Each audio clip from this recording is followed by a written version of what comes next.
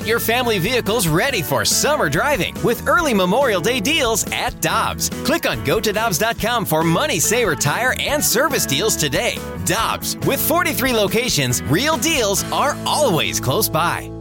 Another day is here, and you're ready for it. What to wear? Check. Breakfast, lunch, and dinner? Check. Planning for what's next and how to save for it? That's where Bank of America can help. For your financial to-dos, Bank of America has experts ready to help get you closer to your goals. Get started at one of our local financial centers or 24/7 in our mobile banking app. Find a location near you at bankofamerica.com/talktous. What would you like the power to do? Mobile banking requires downloading the app and is only available for select devices. Message and data rates may apply. Bank of America N.A., member FDIC. Get ready for winter driving at Dobbs Tire and Auto Centers with super deals on tires, including up to $200 on new Goodyear tires, plus oil changes, brakes, batteries, and more. For value and savings, click on GoToDobbs.com today.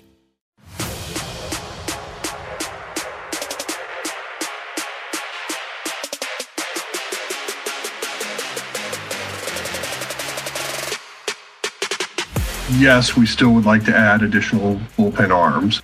Clearly we want to go into camp with a little more depth than what we had last year.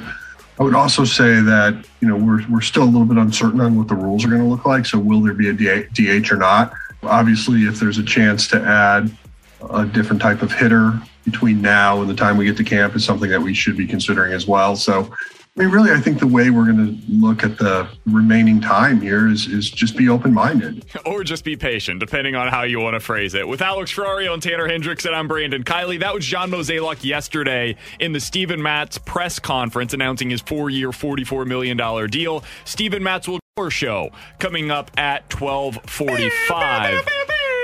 The new Cardinal starting pitcher. Yippee. Alex, what do you think they're going to do? Because as I heard John exactly Mozeliak what they did yesterday. Nothing. Okay. Well, as I heard John Mozeliak they held yesterday, a press conference yesterday.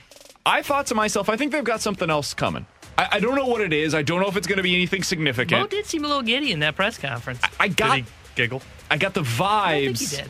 He's going to do something of substance in the next 24 hours. Carlos Correa, $300 million, 10-year we'll get to deal. him here in a second. Here was what John Mozeliak had to say about continuing to sign, or at least trying to sign players prior to this self-imposed deadline by baseball. With this deadline looming, a lot of teams, players, and agents are trying to get things done. So, yes, it wouldn't surprise me. Then you ask me where we stand in all of this. It's hard to say. We have some offers out there. We'll see if they land or not. And, we're going to, like I told you or said earlier, we're going to continue to try to beef up our club as best we can. If the clock strikes midnight and we haven't done so, well, there'll be more time on the other end. The Cardinals way. Try and sign free agents, and when the clock strikes midnight, you put your hands up and you say, well, boys, we gave it our best shot. But then there's another opportunity. This is different than, of course, the Cinderella story where the clock strikes midnight and it's over. Cinderella got the prince. This is like the ugly stepsister in Cinderella. No. I get nothing. Nothing! All right. I feel like this is more of a Beauty and the Beast situation where the Beast turns into the prince. It's going to be great, man. Spoiler alert, by the way. The teapot becomes a... You just ruined the whole movie. Lumiere becomes a prince. It's all fine. It all worked out well. Getting out of the Disney references for a moment. I think the Cardinals are going to do something, Alex. The question is what? Are they going to add relievers? It sounds like Luis Garcia might be heading to the San Diego Padres. Are they going to sign another big bat? What? Yeah, it's true. Luis Garcia? It's true. This bullpen's done. It's over. Oh, no. Are they going to sign a big bat? Are they going to go sign another starter, which I know other people have been interested in? What are you expecting this team to do over the next 24 hours? I am being realistic. I think they're looking at the bats. I think that's the next step you're going towards right now. Bullpen help, of course, but I think bullpen help can be gotten easy enough for this team. It's just a matter of circling back and being okay with giving them the extra $1 million or $2 million that they want, or the extra year on top of it. I think right now, my opinion here, you're going after the bat because they're starting to dwindle. We've seen Corey Seager come off the board. We've seen Marcus Semien come off the board. We've seen Javier Baez come off the board. There's a couple of guys out there still. If you're going to go the shortstop route, you got Carlos Correa. You got Trevor Story. If you're going to go just the bat route, you have Kyle Schwarber, who's been connected to some teams. I would imagine that the Cardinals are doing their due diligence, quote unquote, trying to sign one of these big bats. And if they can get it done for the team-friendly deal that they're hoping for, then they'll do it. But if not, that's when they're just going to stand pat. I don't know if they're going to go relievers until post-deadline, post-lockout. That's where I feel like then they'll swoop in and start getting those arms. I think they're going to look at try and get a deal done with a reliever before this deadline hits, because we're not hearing any sort of connections to the Cardinals in any of the bats on the market. Contrary. How about this from Ken Rosenthal, which I Hashtag. literally just pulled up seconds ago. Which team will sign Carlos Correa? What does his market look like? Now, I'm not going to say that he said they're definitely going to do it, but he said, which team will it be? The Cardinals, who could displace Paul DeJong, would be an excellent fit. Uh-oh! But would they add a third high-priced position player to go along with Nolan Arenado and Paul You're Goldschmidt? damn right they will. Guys, I think it makes a lot of sense. Well, of course you do. I'll go ahead and say I think they should sign Carlos Correa. They ain't going to do it. I'll go ahead and say it. I think they should trade for Mike Trout. I'll look into my crystal ball and tell you, I don't see Correa in your future. Well, Derek Gould seems to agree with you. According to him, quote, elsewhere in the marketplace, the Cardinals have told inquiring teams they see Paul DeJong as their starter at shortstop for 2022 with Edmundo Sosa as the challenger for the job in spring training. That is according to Derek Gould's Ferrario, sources. there's your ugly stepsister. As the great Michael Scott once said, "No, God, please, no! No! No!" Yeah. I'm curious to see what the market looks like for Carlos Correa. I legitimately don't know who's going to sign him now. I thought it was going to be the Tigers. I don't think that the Yankees are going to go that route. It sounds like they're at least interested in Texas has a shortstop that's close to the big leagues, and they're calling on him as a potential trade candidate. Andrelton Simmons has been connected with them. I think the Cardinals should call them about Paul DeJong, frankly. I think he would make a lot of sense for the Yankees if they just want a defender at short because they've got so many other big bats in that lineup. I don't think they're going to be the landing spot. I don't think the Dodgers are going to go that route. They have a ton of questions right now, as we talked about yesterday, with their rotation, and it sounds like they're at least interested in Freddie Freeman, and they want a left-handed bat to put into their lineup. I don't know where he's going to go. He's going to get $300 million somewhere. It's probably going to be a mystery team that has not been connected to him thus far, but the teams that we early on heard about him were Detroit and Texas, and now both of them have their shortstops already. I think Seattle's where Correa is going to end up going. And the reason to me he makes sense is because we had heard a lot of rumors that they liked Simeon. Now, granted, they believe that they have, I think is it J.P. Crawford that's there, that they believe is their shortstop. They told him, hey, look, you're going to be playing short. If you're getting Carlos Correa, you're not moving Correa to second. You can move Crawford to second or play him at DH. To me, Seattle makes so much sense. They're rumored to be in the Simeon deal, play him at second base, which is what the Rangers are going to do with him.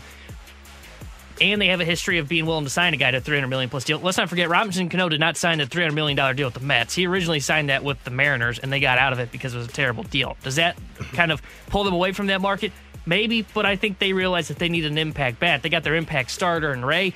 I think they're going to be the ones that sign Correa, and that leaves Trevor Story, in which I have legitimately no idea what his market is, where he goes. Seattle's going and going to go after Trevor Story because of the reason you just said. That makes sense to me. They don't have to do what they did with Robinson Cano and get into a bad situation. They can sign Trevor Story for 4 years. I think he's getting 6 and 140. I think the market was set for him yesterday That's with Javi gonna be- Baez signing that 6 years, $140 million deal. That's going to be better than Carlos Correa for Seattle. So I just don't see Seattle being that team that drops $300 million. I still see the Yankees and the Red Sox as being legitimate threats. I wonder what the Angels are going to do because I know they need pitching, but you add another bat to that team, that's a dangerous team, especially You after can never count them out on a big money deal. Not at all. And look, I know it seems crazy. Send the "You're an Idiot" text at 65780, our Air Comfort Service text line. Just make sure you write BK in front of it. I think Carlos Correa is a legitimate option still. And I know and I know you're not going to drop. You don't want to drop that amount of money. I think it's more likely they sign Correa than Story at this point. Like, I know I'm flailing Guys, in the what wind. has happened in the last I don't know. 24 hours? My wife made my coffee this morning, so she might have spiked it with something. I'm not sure, but I'm actually legitimately believing the Carlos Correa scenario. So the reason why I say it's more likely they go Correa than Story is because I don't think that they are going to extend themselves to the point where I don't. You can disagree with this, and I think I would. I don't know if they view Story as a significant upgrade on Paul DeJong. And if you don't view him as a massive upgrade, if you think that you're getting similar defense, maybe a little bit worse, and the power is not all that dissimilar, and you think maybe you can get Paul DeJong to get back to closer to where he was in 2018, 2019, I could at least listen to that argument. I would disagree with it, but I understand that point of view. You cannot make an argument that Paul DeJong is similar to Carlos Correa in any way, shape, or form. They are not similar players. Carlos Correa is legitimately one of the, 10 best players in the sport? Something like that. Yeah. It's a legit 300 hitter that's going to hit 25 to 30 bombs every year. He's going to drive in close to 100, and he's going to be the face of your franchise for the next decade. Oh, and by the way, he's 27 years old. Correa is the type of player that you extend yourself for. This is the Bryce Harper. This is the Manny Machado. This is when they got in on David Price before he broke down and everything. This is that. I think it's unlikely. I don't view them as being the team that's going to go do this. But if they were going to make a big signing this offseason, I think the last name that makes sense, talking 6+ years, the last one that makes sense to me is Carlos Correa. I think Javi Baez might have made some sense in another world. Obviously, they decided not to do that. I think Carlos Correa is the last one that is out there that makes sense. I think with the bat situation, I think it's shortstop or bust now. Because the way that it sure seems it's going, Kyle Schwarber seems like it's off the list for the Cardinals because they have Gorman and Yepez who fit that role. I don't know if I agree with that, but that's what they at least view it as. And Castellanos is going to be getting 7 years, and I don't see the Cardinals giving that to him. So it's, you want to bat, you got to go this or nothing. And I just can't believe that the Cardinals are going to go into this offseason or come out of this offseason and say, we added a pitcher, we have the same offense, we'll be good, let's go. I think that you are going to be waiting for the bat until after this dead period. I think they're going to be patient on that side of things. If they make a move today, if by the end of the day today, whether it be our show, the Fast Lane, or even after we get off of the air completely, I think they sign a reliever or two. I think those are the moves that I would expect today if they make one. And then the big money moves, if they're going to go at that route, I think that happens in February or March going into spring training. I agree. I don't know if they sign 2 relievers. I don't even know if they sign 1 reliever. I think they're going to do all of the signing after all of this. I think they got what they wanted, and they're going to say, well, we efforted a lot of free agents. I think they'll sign a reliever today. I'm still not sold that they're bringing in a big bat. This feels like the year they're going to say, we're going to let the kids give them a shot, and then we'll go from there. That's how it appears to me. How would you guys feel about the offseason if they don't go the shortstop route, if they don't end up getting Schwarber, they don't get a big bat?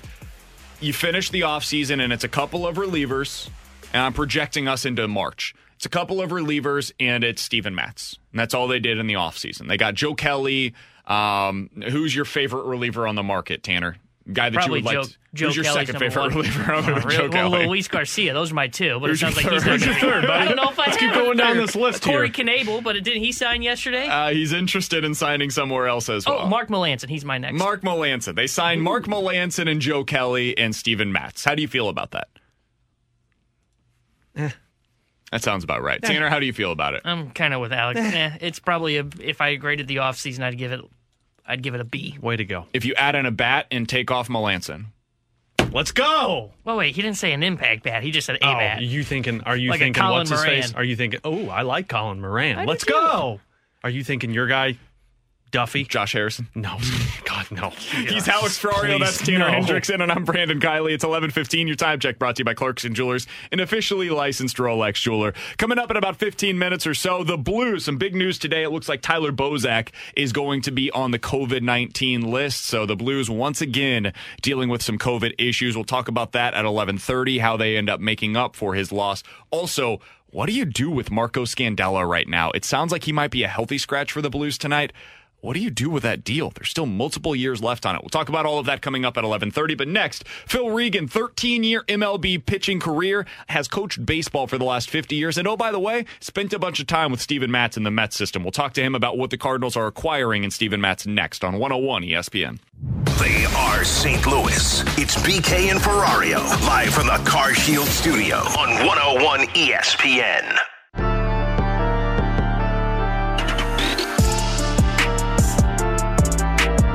That's Alex Alex Ferrario, he's Tanner Hendrickson, and I'm Brandon Kiley. The Cardinals made some big news yesterday, officially announcing the 4-year, $44 million contract with Steven Matz, the new Cardinals starting pitcher, and a man that has spent quite a bit of time with Steven Matz in the New York Mets system is Phil Regan. He was their pitching coach back in 2019. He spent a bunch of time in their system as well. He's coached baseball for about 50 years. Phil Regan joins us now via the Brown and Crouppen Celebrity Line. Phil, we appreciate the time. Thanks so much for hopping on with us today. How are you doing, my friend?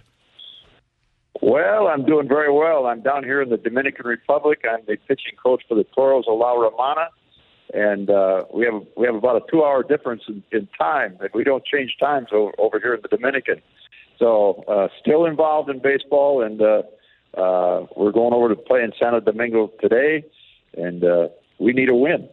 I'm going to the Dominican for my honeymoon here in about 2 weeks or so. How's the weather down there right now?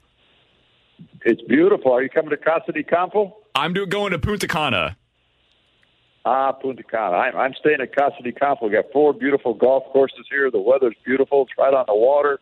It's really nice. The weather's beautiful right now. Phil, I'm getting on an airplane right now because I want to go check out these golf courses that you're talking about. How much time are you spending on the courses these days? Well, we usually play we play baseball 4 times a week, and then we have usually Mondays and Thursdays off. And most of the time, you can find me on the golf course on those days. So a couple 3 times a week I play. That's awesome. Phil Regan is our guest here on 101 ESPN. He Mets pitching coach back in 2019. Spent a bunch of time with Steven Matz in the Mets system as well. Phil, I wanted to ask you about Steven Matz and what kind of pitcher the Cardinals are acquiring, because it seems like the perfect fit from the outside looking in. He's a guy that throws strikes. He uses the defense behind him. The Cardinals had 5 Gold Glovers last year. What do you think about the fit between Steven Matz and this Cardinals defense behind him? Well, it's amazing you asked me that, because about 3 days ago I talked to Steven Matz, and him and I have been pretty close ever since he pitched for me in Port St. Lucie and followed him up through the system. And then in 2019 he won 11 games for us there in New York. And then the next year with the COVID, and of course he didn't win a game, and they made a trade for him to Toronto, and where he won 14 games. But I think it's a perfect fit for him. Steven is a tremendous person. You'll never have a problem with him. He's polite. He's very he's very diligent about his work. He's come up with DeGrom, and DeGrom probably has one of the best routines I think of any pitcher I've seen. And Matz has kind of copied that along and followed that routine. He's got a fastball, nice delivery. First of all, he'll throw 95 to 97 miles an hour with his fastball. He can tail the ball away. He's got a pretty good slider, quick slider. Got a very good changeup and a nice curveball. So you're getting a pitcher that knows how to pitch. He's pitched in New York and under the big. And I told him exactly what you said. I think it's a perfect fit for him to be in St. Louis. I know the area. I was with the Cubs all these years and went down and played the Cardinals, and I think it's a perfect fit for him. You're going to catch the ball for him, and you're going to like this kid a lot. He's like I say, he's a very humble kid, and he does his work. Just hearing him talk yesterday, Phil, we already know that he's going to fit very well in St. Louis. The one thing I found fascinating about you working with Steven Matz, I was reading an article last night, and it talked about how you worked with him on the mental game just as much as the physical game. Can you go a little bit deeper with that, Phil, on the importance of the mental game for Steven?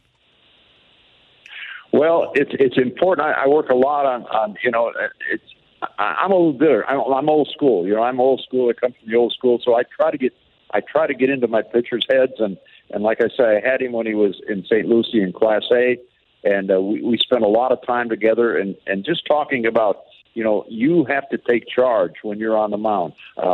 Also, I'll tell you an interesting story. We have a psychiatrist, of course, and mental skills coach, they call him now, and we held a meeting he did with the coach, and he said, now I want to tell you what I want you to do. He said, this is how you handle your pitchers. When they get on the dirt part of the mound, that's their battleground. And when they get into battle, every soldier, they give a week off of rest and relaxation. So when your pitcher gets into trouble, you have him back off that dirt and get into the grass. And I started laughing a little bit. He said, "Why are you laughing?" I said, "Because about 50 years ago when I was with the Tigers, I had an old coach by the name of Schoolboy Rowe from Arkansas, and they called him Schoolboy because I think he had his 8th grade education. And the first day when I was in Tiger Town, he told me, he said, listen, when you get into Detroit and you're in trouble with the bases loaded, you walk off the mound, get off in the grass, look up in the center field, clear your mind, and then get back up on the mound and get him." I said, he didn't have a degree, but that's the mental part of that. And the guy said, "Okay, I understand now why you're laughing." But baseball doesn't change a lot. There's a lot of changes in it, but you still have to relax on the mound. You have to be mentally prepared, and by backing off and not going harder, but backing off. And we spent a lot of time. I used to put a quote up on the board for him every day, and he would send them back to me. As he went up the ladder, he'd send quotes back to me that I had told him. So he took them to heart, and you're going to like him. He's going to be a good one for you. Final couple of minutes here with Phil Regan on 101 ESPN. Mets pitching coach in 2019. He's been a baseball coach for the last 50 years. He knows a thing or two about pitching.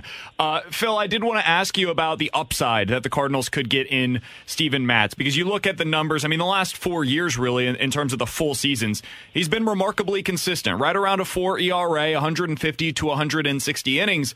I know when he came up, probably when you were working with him down in the lower levels, he was viewed as a guy that could be, an all-star type of pitcher. Do you think he's still got that in there? Does he have that kind of upside for the Cardinals now?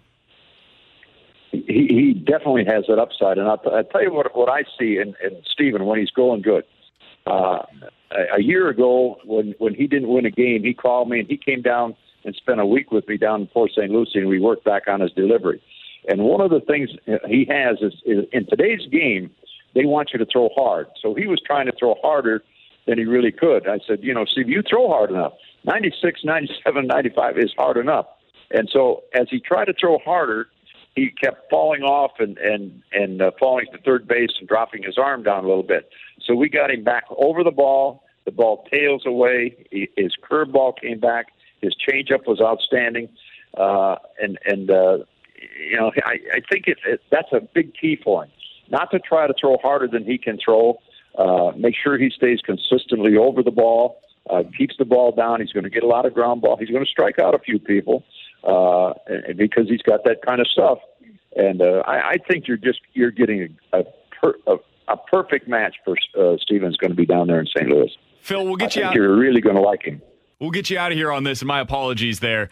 We're having Steven Matz on the show coming up here in about 2 hours, or about an hour, from now. Is there anything you think we should ask him about? Is there an anecdote that you can remember that you think would be a good story that we should ask him about? What should we make sure we ask Steven coming up at 12:45? Yeah, I can tell you because I talked to him a couple years ago, about 4 or 5 days ago, and he knew I was down here in the Dominican. I said, "Congratulations, Steve, on your contract. I'm looking for a good left-handed starter down here." And he said, "Well, I have some things in my contract where I have to pitch more innings and I get more money, so I'm going to ask the Cardinals if I can come down here and pitch for you. Those innings in the DR would count towards his contract." We'll make sure to ask him. We'll find out if he's headed down. I don't know if those incentives hit for the DR League, but maybe the Winter League counts towards him. And I tell you what, Phil, if he comes to the Dominican, I'm coming with him, and we're hitting the golf course. We're coming in a suitcase. It'll be great.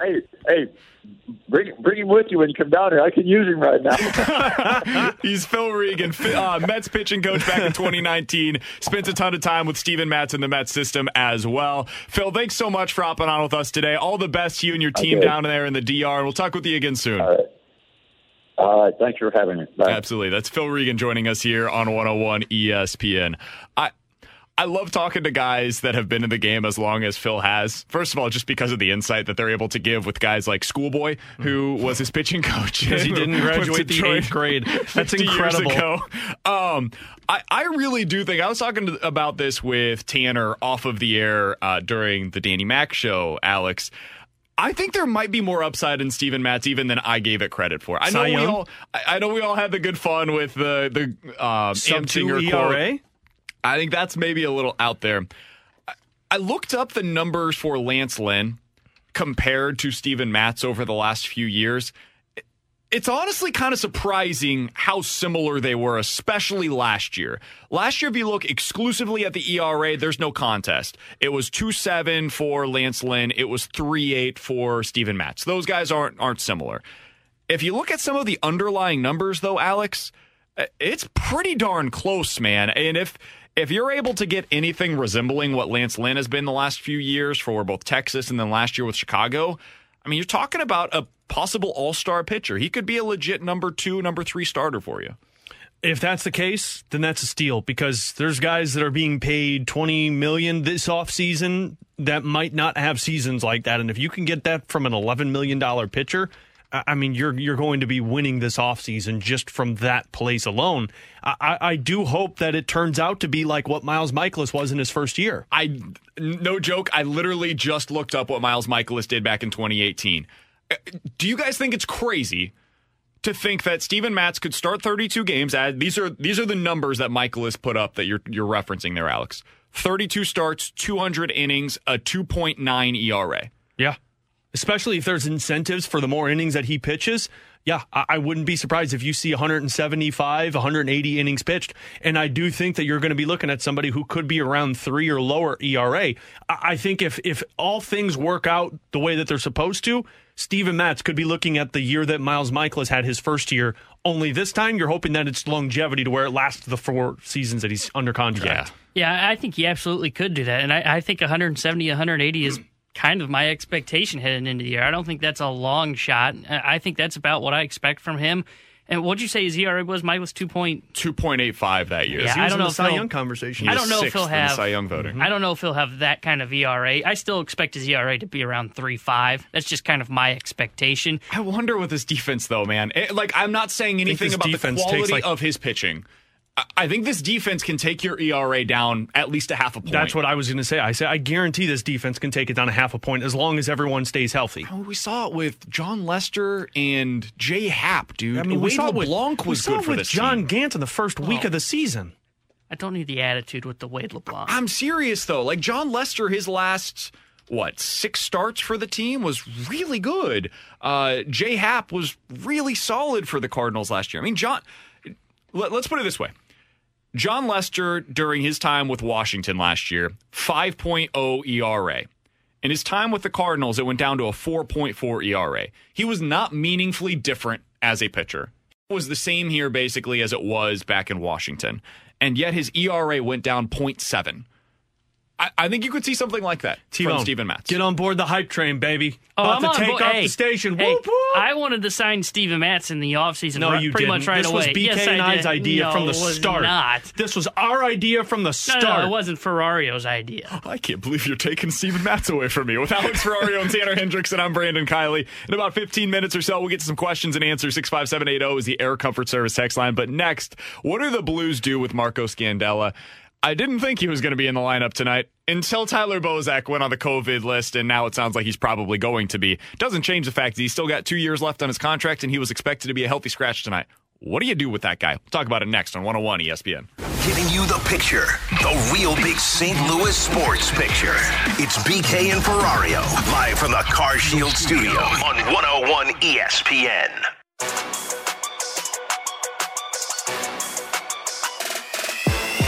Well, Scandy and Parenko have played some real good hockey for us. It's fallen off lately, and they got to get back to it. That's the bottom line.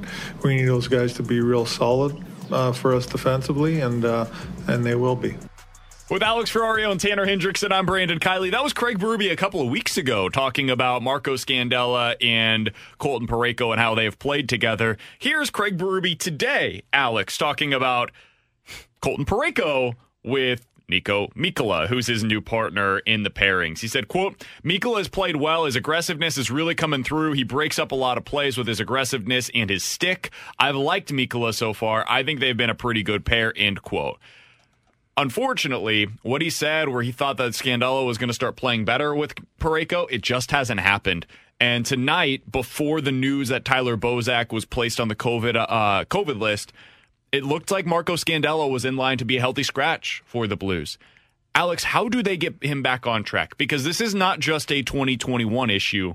This is a problem for the next couple of seasons if they are not able to. He's owed $3.2 million per year each of the next 2 years after this season. What happened here? I don't know what happened here. BK, honestly, I don't. I mean, Marco Scandella started things off, deservingly getting an extension when he came over. I think the team was 7-0 when he was acquired in trade, and he and Colton Parayko looked like a shutdown pair. It honestly did look like what Parayko and Bouwmeester looked like, only Scandella brought some physicality. I think the only thing that I can come up with of why this has turned the other direction is, one, Marco Scandella is being relied upon more than what he was when he was originally acquired. Because remember, at the time, they had Alex Pietrangelo, they had Colton Parayko, they had Justin Falk. Those three guys are eating at least 20 minutes a night. So if you're playing Colton Parayko and Marco Scandella as the shutdown pair at the time when they were at their best, you're only looking at probably Marco Scandella, and I'd have to look at what the numbers are, but you're probably looking at 3 or 4 minutes less averaging per game of time on ice than what he is this season. It's actually surprisingly similar. I would have assumed the same thing as you. I wanted to go back to look at it. He was right at about 20 minutes per game when he came over in the 2020 season, and he's at 18.5 this year. So he's actually a little below in terms of the time on ice this year. And the other thing I would be interested in what that looks like is what were his splits? Did he play a lot of penalty kill time, or did he just play at 5-on-5? Because at that time, remember, you have three guys who eat a lot of penalty kill minutes in Pietrangelo, Parayko, and Justin Falk. That's the one thing that I think I've noticed with Marco Scandella is the problems that he becomes is plays that get mixed up in the neutral zone. And I think some of this does go into just mixing up the defensive pairing so much. He hasn't been with one consistent guy. At the start of the season when they were 5-0, it was Parayko and Scandella every single night, and now it's just been flopping around. The problem is when you look at deeper into the numbers, his expected goals against on this team is third highest. It's up like 16.7%. The other two guys that are higher than him are Colton Parayko and Justin Falk. But here's the difference. They've played probably about, close to 90 more minutes so far in total this season than Parayko and Falk. So having it that high when you're only playing like 90 minutes less than Parayko and Falk tells me that something's not going right. I don't know how you get this back on the right track. So part of it might just be stopping using him in this platoon where he's in the defensive zone for faceoffs almost every time that he's coming onto the ice. So this year, 73% of his zone starts have come in the defensive zone. So he's been almost exclusively used when they've got faceoffs in the defensive zone. For context, the last 2 years, that was at 55%. Mm-hmm. He is by far the highest, not just on the Blues, but in all of hockey, he's like right up near the top of the list in terms of the guys that are spending the most time starting in their own D zone. So he's already put into a situation where he's having to be a shutdown defenseman in a way that most other guys, not just on this team, but around the league, are not. That's probably the first thing that's going to have to change. The problem is, if you do that, somebody else has to take his role, where he was the guy that was being used as a shutdown defenseman. Do they have that player on this team right now, Alex? Can Niko Mikkola be that guy? Look, when you look at Niko Mikkola's size and the way he plays, he can be that guy. He's 6'4", 210 pounds, and I would say that's probably a little bit light on him. He's 25 years old. He's fast. He plays physical. He matches everything that the Blues need. But he's not Jay Bouwmeester. He's not a former first-round draft pick. He's a fifth-round draft pick. Can he be a shutdown pairing? Of course he can get to that level. But I think if you're looking in terms of what they had in the past of Parayko and Bouwmeester being the number one pairing in the NHL going up against the opposition, I don't think Mikkola is going to be that. I think the Blues are kind of at a crossroads right now where they have to decide, can Mikkola, can Perunovich imitate at least a little of what Parayko and Bouwmeester used to have? If not, then you're trending towards the direction of having to make another Jay Bouwmeester trade. Because if you want to keep the window open, you need another top defenseman who can play with Colton Parayko. It's eerily similar to the problem that the Blues were in with another right-handed defenseman that they thought was their future, and they didn't have anybody to play with him, and that was Alex Pietrangelo. They went out there, and they made the trade to Calgary with a couple of prospects and a first-round pick to get Jay Bouwmeester, and look what happened. That's what the Blues are missing right now. Can Mikkola get there? Maybe, but he's not going to be Jay Bouwmeester, and I don't know if there's a guy out there that you can trade for that matches that. That's the problem, man. They probably do need to go out and find their next Jay Bouwmeester. The trouble is it's really hard to find Jay Bouwmeester. Like, that guy was he was the perfect fit at the perfect time for this team. And finding another defensive defenseman that can go out there and play 23, 24 minutes the way that he did in 2013 for the Blues, and only having to give up a couple of prospects that, I mean, it's not like they were Jordan Kyrou or Robert Thomas and then a first-round pick for him. They ended up making a really good deal for him as well. And this was a guy that was, like, legitimately a borderline all-star level defenseman. I don't know where you find that player. Getting that guy in this team right now is going to be incredibly difficult unless they are willing to trade potentially Vladimir Tarasenko or one of those young superstars that they've got with Thomas or Kyrou. And I just don't see the interest in doing that right now for the Blues. And here's the problem also. You're going to try and make a trade for another top defenseman who's going to be eating at least $5 or $6 million per year. You're going to have 4 guys, if you make a trade, that combined for $24 million. And that's a recipe for disaster if you have 4 defensemen locked up at $5 or $6 million per year, because you're not going to be able to afford other areas. And Thomas and Kyrou are at the point where you do need to start talking. I know they just signed a 2-year contract, but next year you're going to start talking about what that extension is going to look like. So, and it's going to be a lot for both of them. They're going to get big money because the way that they're playing this year, they're playing like $6-7 million players on this roster. So here's the thing: you can make a trade for, the guy that's interesting. I don't think they would trade him is a Jacob Chychrun from the Arizona Coyotes. They're not going anywhere soon. Maybe they trade him. Take a look at the Montreal Canadiens. Ben Sherratt is a top defenseman, plays the left side, but he also makes about $3.5 million. There will be defensemen that you can make a trade for that could match this identity, but you have to always be considering what you're looking at if you make this move. And I don't know if you want Parayko, Krug, Falcon, another defenseman making $6+ million.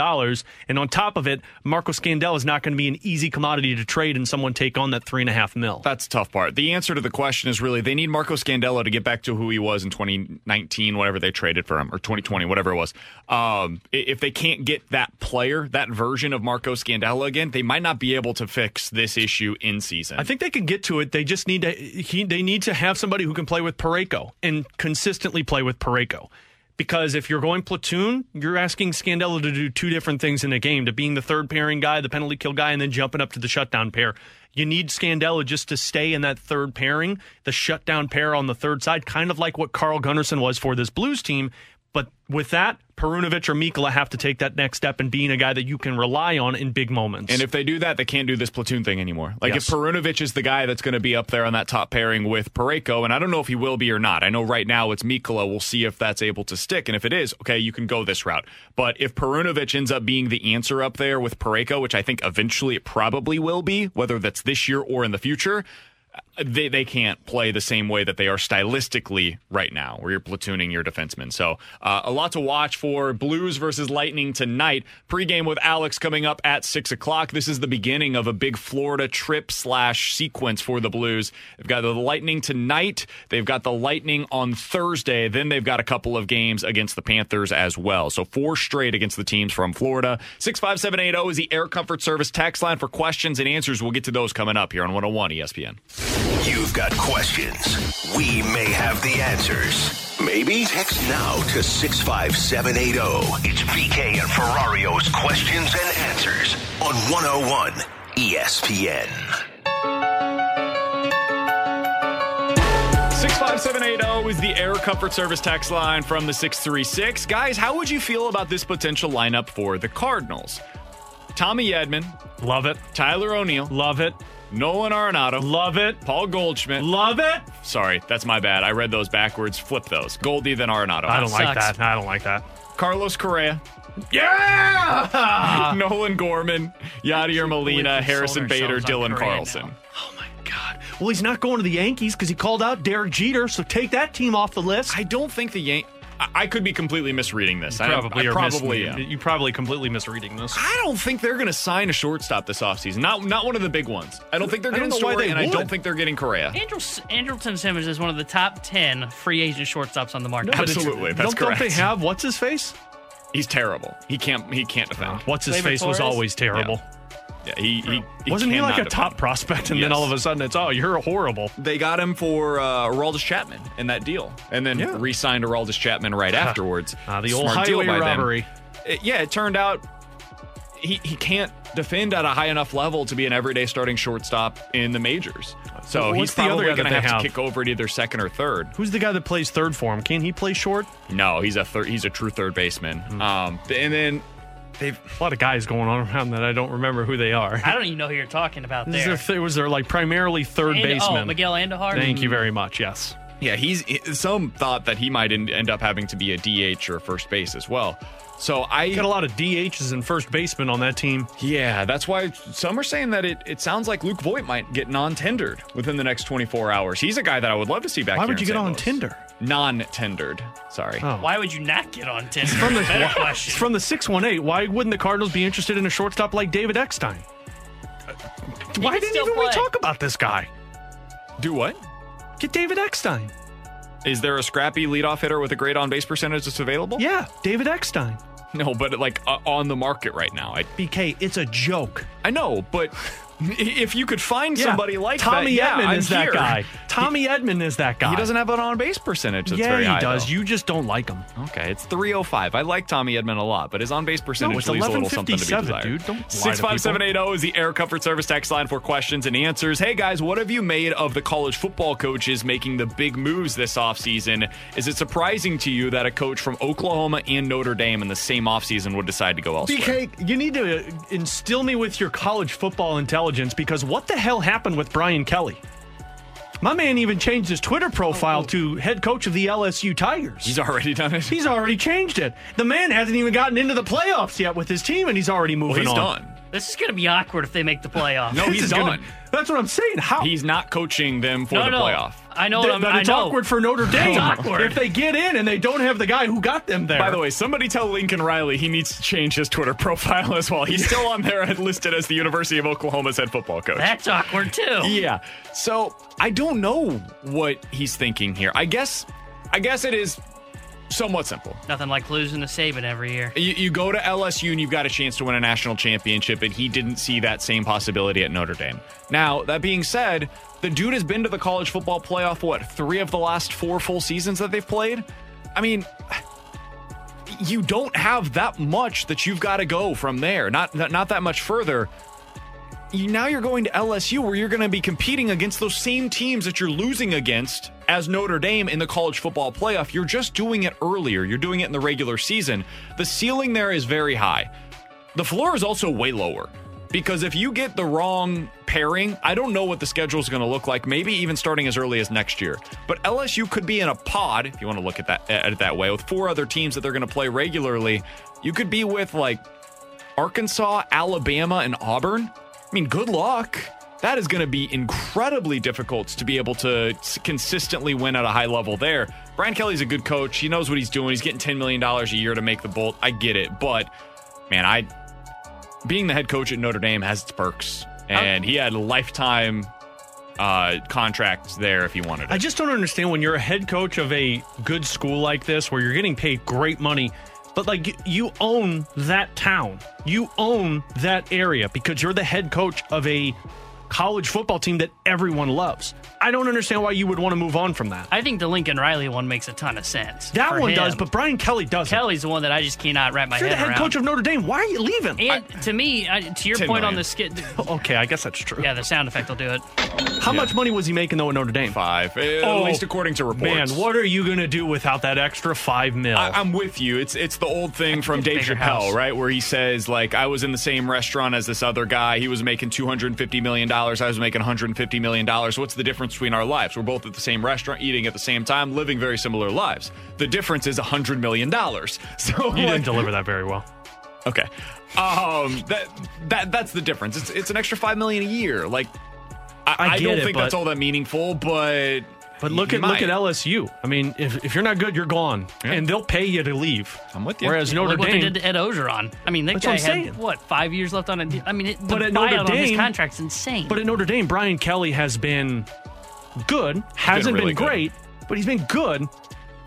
But he's still, like, it's not like he's losing his job anytime soon. No, never. To your point on the scheduling, that's the winningest coach there ever. That's what confuses me, because I get it. Notre Dame, they're an independent school, so they can basically schedule who they want and come to an agreement with somebody. But look at their schedule this year. They can schedule a fairly easy schedule like they did this year. They had 2 top 25 teams on their schedule. Yep. They lost to one of them, and that was Cincinnati. They beat Wisconsin, who's not even top 25 anymore, and you can still be a contender for the college football playoff. Someone said the weather's better in LSU, not Notre Dame. Yeah, that's why he left, because the weather's better in LSU. I think it's pretty simple. I think it's the money and the chance to win a championship, and that's probably what sold him on going to LSU. I just think you can win a title at Notre Dame. I refuse to believe you can't. I wonder, and now that we're talking about a guy going from an independent to the SEC, I wonder if Jimbo Fisher regrets going to A&M at all, in terms of winning. Maybe. He's got a lot of money to be able to wipe up his tears. Yeah, that's the thing. Is like he got paid a lot. What do you do with it? But like, to be honest, though, I mean, he really struggled after Jameis Winston was gone. He never really had a team at Florida State. So he's a really good coach, but it's very hard to win in the SEC at a high level, as a lot of coaches have learned over the years. I think that was the reason that Lincoln Riley left OU. I think Riley left OU because he was looking at what was ahead in the SEC and saying to himself, I ain't going anywhere. I can't win 11 games a year in the SEC, and if I don't win 11 games here, I'm getting fired. I couldn't even win in this year. That's why Brian Kelly was so surprising, because you have job security 100%. At Notre Dame. Regardless if it's $5 to $10 million, I know I have a job every single year, rather than always wondering if I don't win 10 or 11 games in the SEC, I'm gone. And if you're Lincoln Riley, you're going to a high-powered name school in USC with history and in a time in which the Pac-12 is very weak. Yeah. Are you talking about Kelly or Riley? I think you mentioned both of them there. I think Lincoln Riley's who I meant to say. Okay. I probably combined the names. I'm trying to follow here, and you mentioned the Pac-12. Kelly doesn't coach anymore, man. Coming up in about 15 minutes or so, Tanner's guy, Ville Husso, has he earned himself some more opportunities? Jamie mentioned something interesting about that yesterday on the Fast Lane. We'll talk about it at 12:15. But next, I think the Cardinals added the best-case scenario if they were looking for a specific type of starter. We'll explain that next on 101 ESPN. This is exactly where you want to be, listening to us. It's BK and Ferrario, live from the Car Shield studio on 101 ESPN.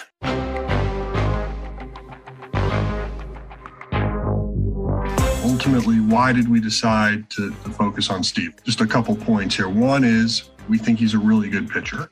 2, he's left-handed. 3, he throws strikes.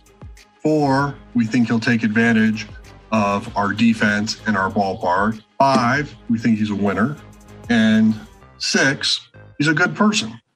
And so that led us to where we are today. I like what the Cardinals got in Steven Matz. And if you're looking at the type of pitcher that he is, specifically left-handed, I think they probably got their best bang for the buck by going this route. With Alex Ferrario and Tanner Hendrickson, I'm Brandon Kiley. That was John Mozeliak yesterday at the introductory press conference for Steven Matz, who will join us coming up at 12:45. Alex, here were the other, number 2 or 3 starters, the mid-range starters at least, that were available on the open market, not named Steven Matz this offseason. Carlos Rodon, who's still out there, Robbie Ray, Eduardo Rodriguez, Alex Wood, Tyler Anderson, Andrew Heaney, Drew Smyly. Those last 3 names, I'm not even sure I would put them in the same category. Didn't Rodriguez sign? Yeah, a few of those guys have signed, but those were the players that were available on the open market this offseason.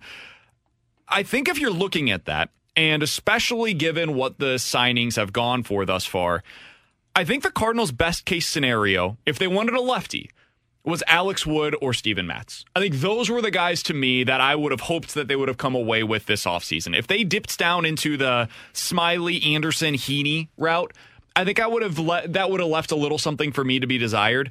And I'm not sure that I would have wanted to go 5 years and $115 million for Robbie Ray or 5 years and $77 million for Eduardo Rodriguez. I think they ended up, all things considered, getting the best case scenario for the specific type of pitcher that they were looking for. And I think he's better than what Alex Wood is. And you basically got Steven Matz for $1 million more than Alex Wood. Now, I know there's 2 years less on Wood's deal, but 4 years, and I don't know how old Alex Wood is. I'm assuming he's around the same 32. age. I think they're about the same. So he's around the same age with that. So, look, the length is what you look at, but for Steven Matz, they're the same age. It doesn't seem like this is a guy with longevity issues. It seems like it's more just of the amount of money you're willing to spend. And look, for $11 million, I can get Steven Matz, who in my opinion is better than Alex Wood. That is a steal, and that is the best case scenario in terms of the left-handed relievers. I wondered if there were right-handed guys that made more sense, like Marcus Stroman, obviously, But you're right, BK. You're going to be spending $5, $6, $7, maybe $10 more million than what you just spent on Steven Matz. Yeah, and I like the idea of having a lefty in a rotation rather than being so right-handed heavy like the Cardinals were. I mean, they have Liberatore in the system coming up, but I mean, realistically, he's not going to be here till probably July, August, something like that. So I like the idea of them looking for that left-hander, as Mo mentioned, and I think Matz was the best fit. I understand that Wood got pretty much the same deal, just less years. He was such an injury concern for me. I don't know if you could rely on him consistently. That's why I think when you look at this market, I could have gotten behind maybe Eduardo Rodriguez. That just feels like a little bit too much for me, too. So, to me, Matz was the guy. I don't know if I wanted to dip any lower than that because these other guys on this list, Tyler Anderson, Drew Smyly, Andrew Heaney, those are 5s. Those are 4 or 5 starters. And I wanted a guy that was... You're hoping for upside with Heaney, and then you're just hoping for them to be able to stay in your rotation with Anderson and Smyly. And I wanted a guy that was going to come in, and I feel is going to be my number 3, and his upside, if it had to be, could be a number 2. So I think they got that in Steven Matz, and I thought it was... I made it clear a couple weeks ago I didn't want to bring in a guy that should be a 5-starter. I would just promote from within if that's the case. So I think they found the perfect fit with Matz. Yeah, and if you're looking at Wood, you talked about this, Alex, the lack of durability there.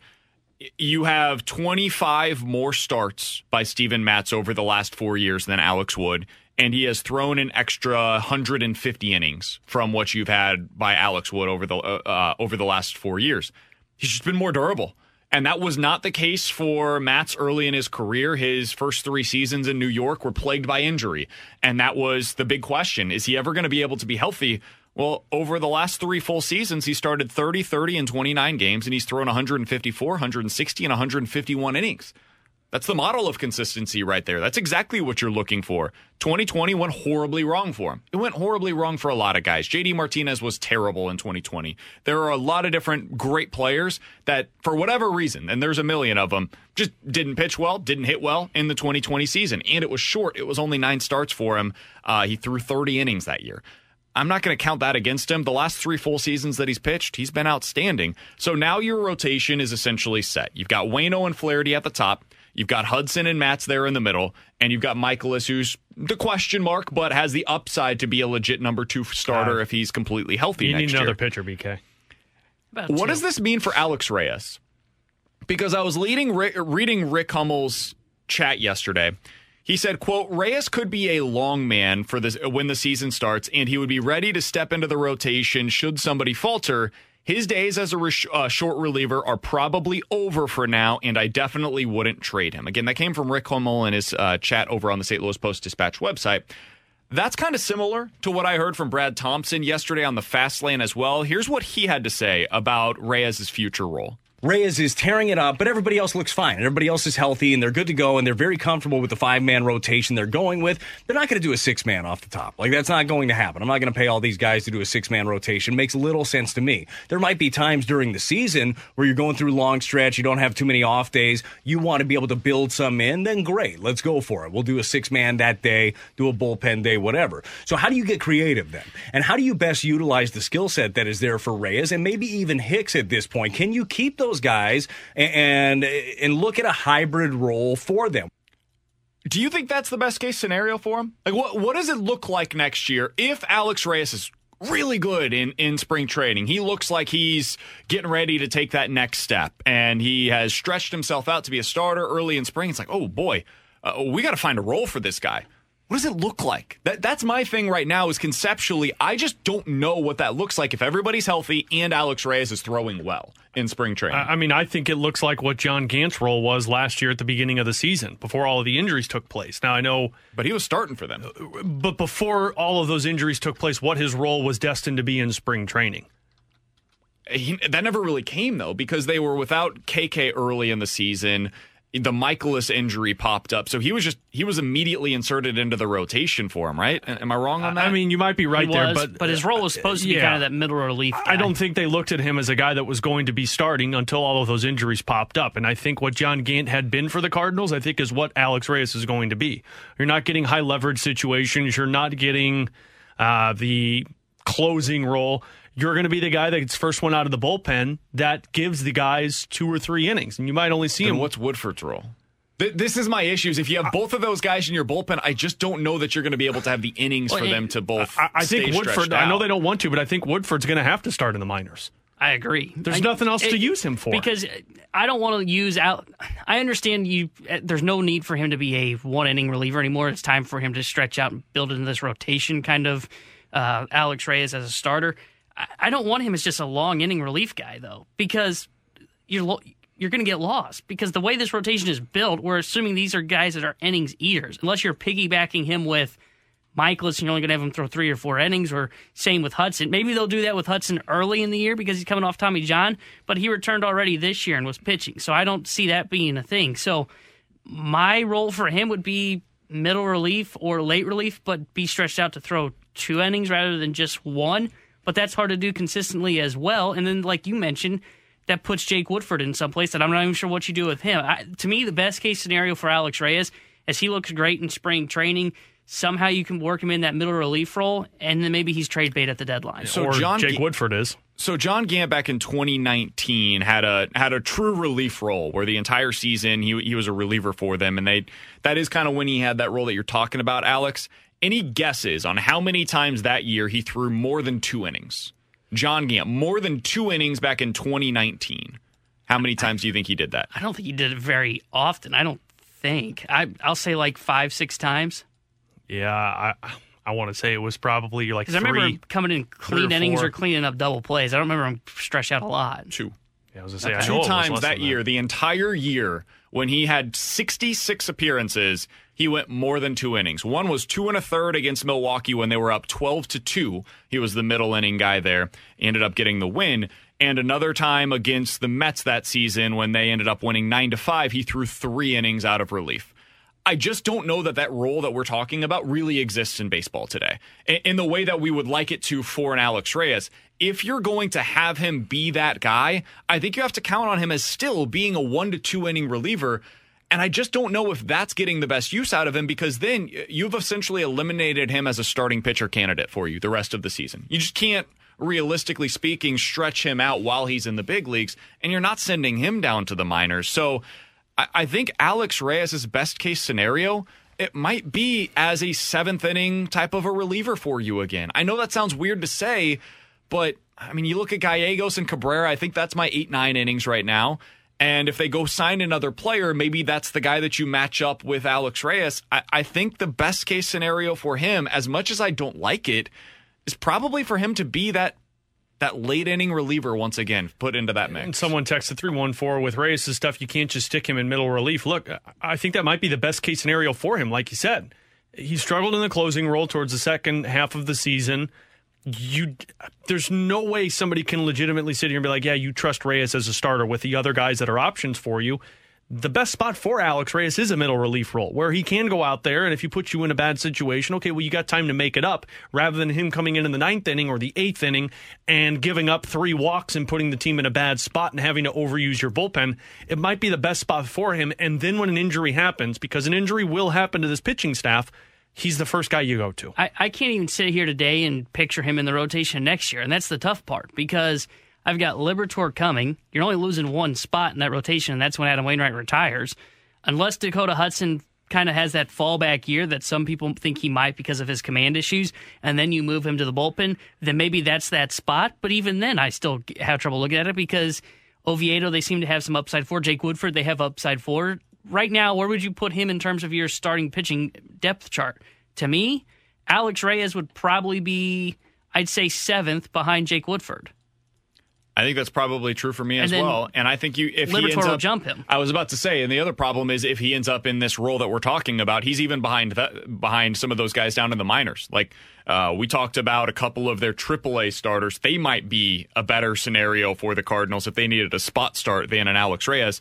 I do want to bring this up. This is according to Derek Gould. He just posted this on Twitter. Said the Cardinals would like to identify a swingman. Maybe that could be Jake Woodford, but free agent Colin McHugh, formerly of the Astros last year with the Tampa Bay Rays, where he had 64 innings and had through to a 1.5 ERA. He was outstanding for them. Apparently, they view him as a potential fit. Luis Garcia, Tepera, they are reportedly interested in both of them. As of yesterday, they had not had contact with Archie Bradley, and it sounds like they had interest early on in Joe Kelly. They have not reached back out to him since then, though. So the rundown of their free agent. Probably too much shenanigans from Joe Kelly for them to call him. Relief pitching interest. Colin McHugh, potentially a fit. Luis Garcia, Ryan Tepera, all potentially of interest for the Cardinals. I really like Colin McHugh. When I originally heard the name, I was like, ugh, Colin McHugh? And then I looked into some of the man, he was outstanding last year for the Tampa Bay Rays. Maybe you should apologize to Colin then. I think you're probably right. He ended up starting 7 games for them as an opener. The opener. Through 37 games overall, he'd be a pretty good fit for the Cardinals, although he has had some questions with injuries at times in his past. So Colin McHugh, a potential name to look at. Coming up in about 15 minutes or so, we'll dive into the junk drawer. But next, Ville Husso, has he earned more opportunities? I know what Tanner's answer is to that question. What does Alex think? We'll talk about it next. They are St. Louis. It's BK and Ferrario, live from the Car Shield studio on 101 ESPN.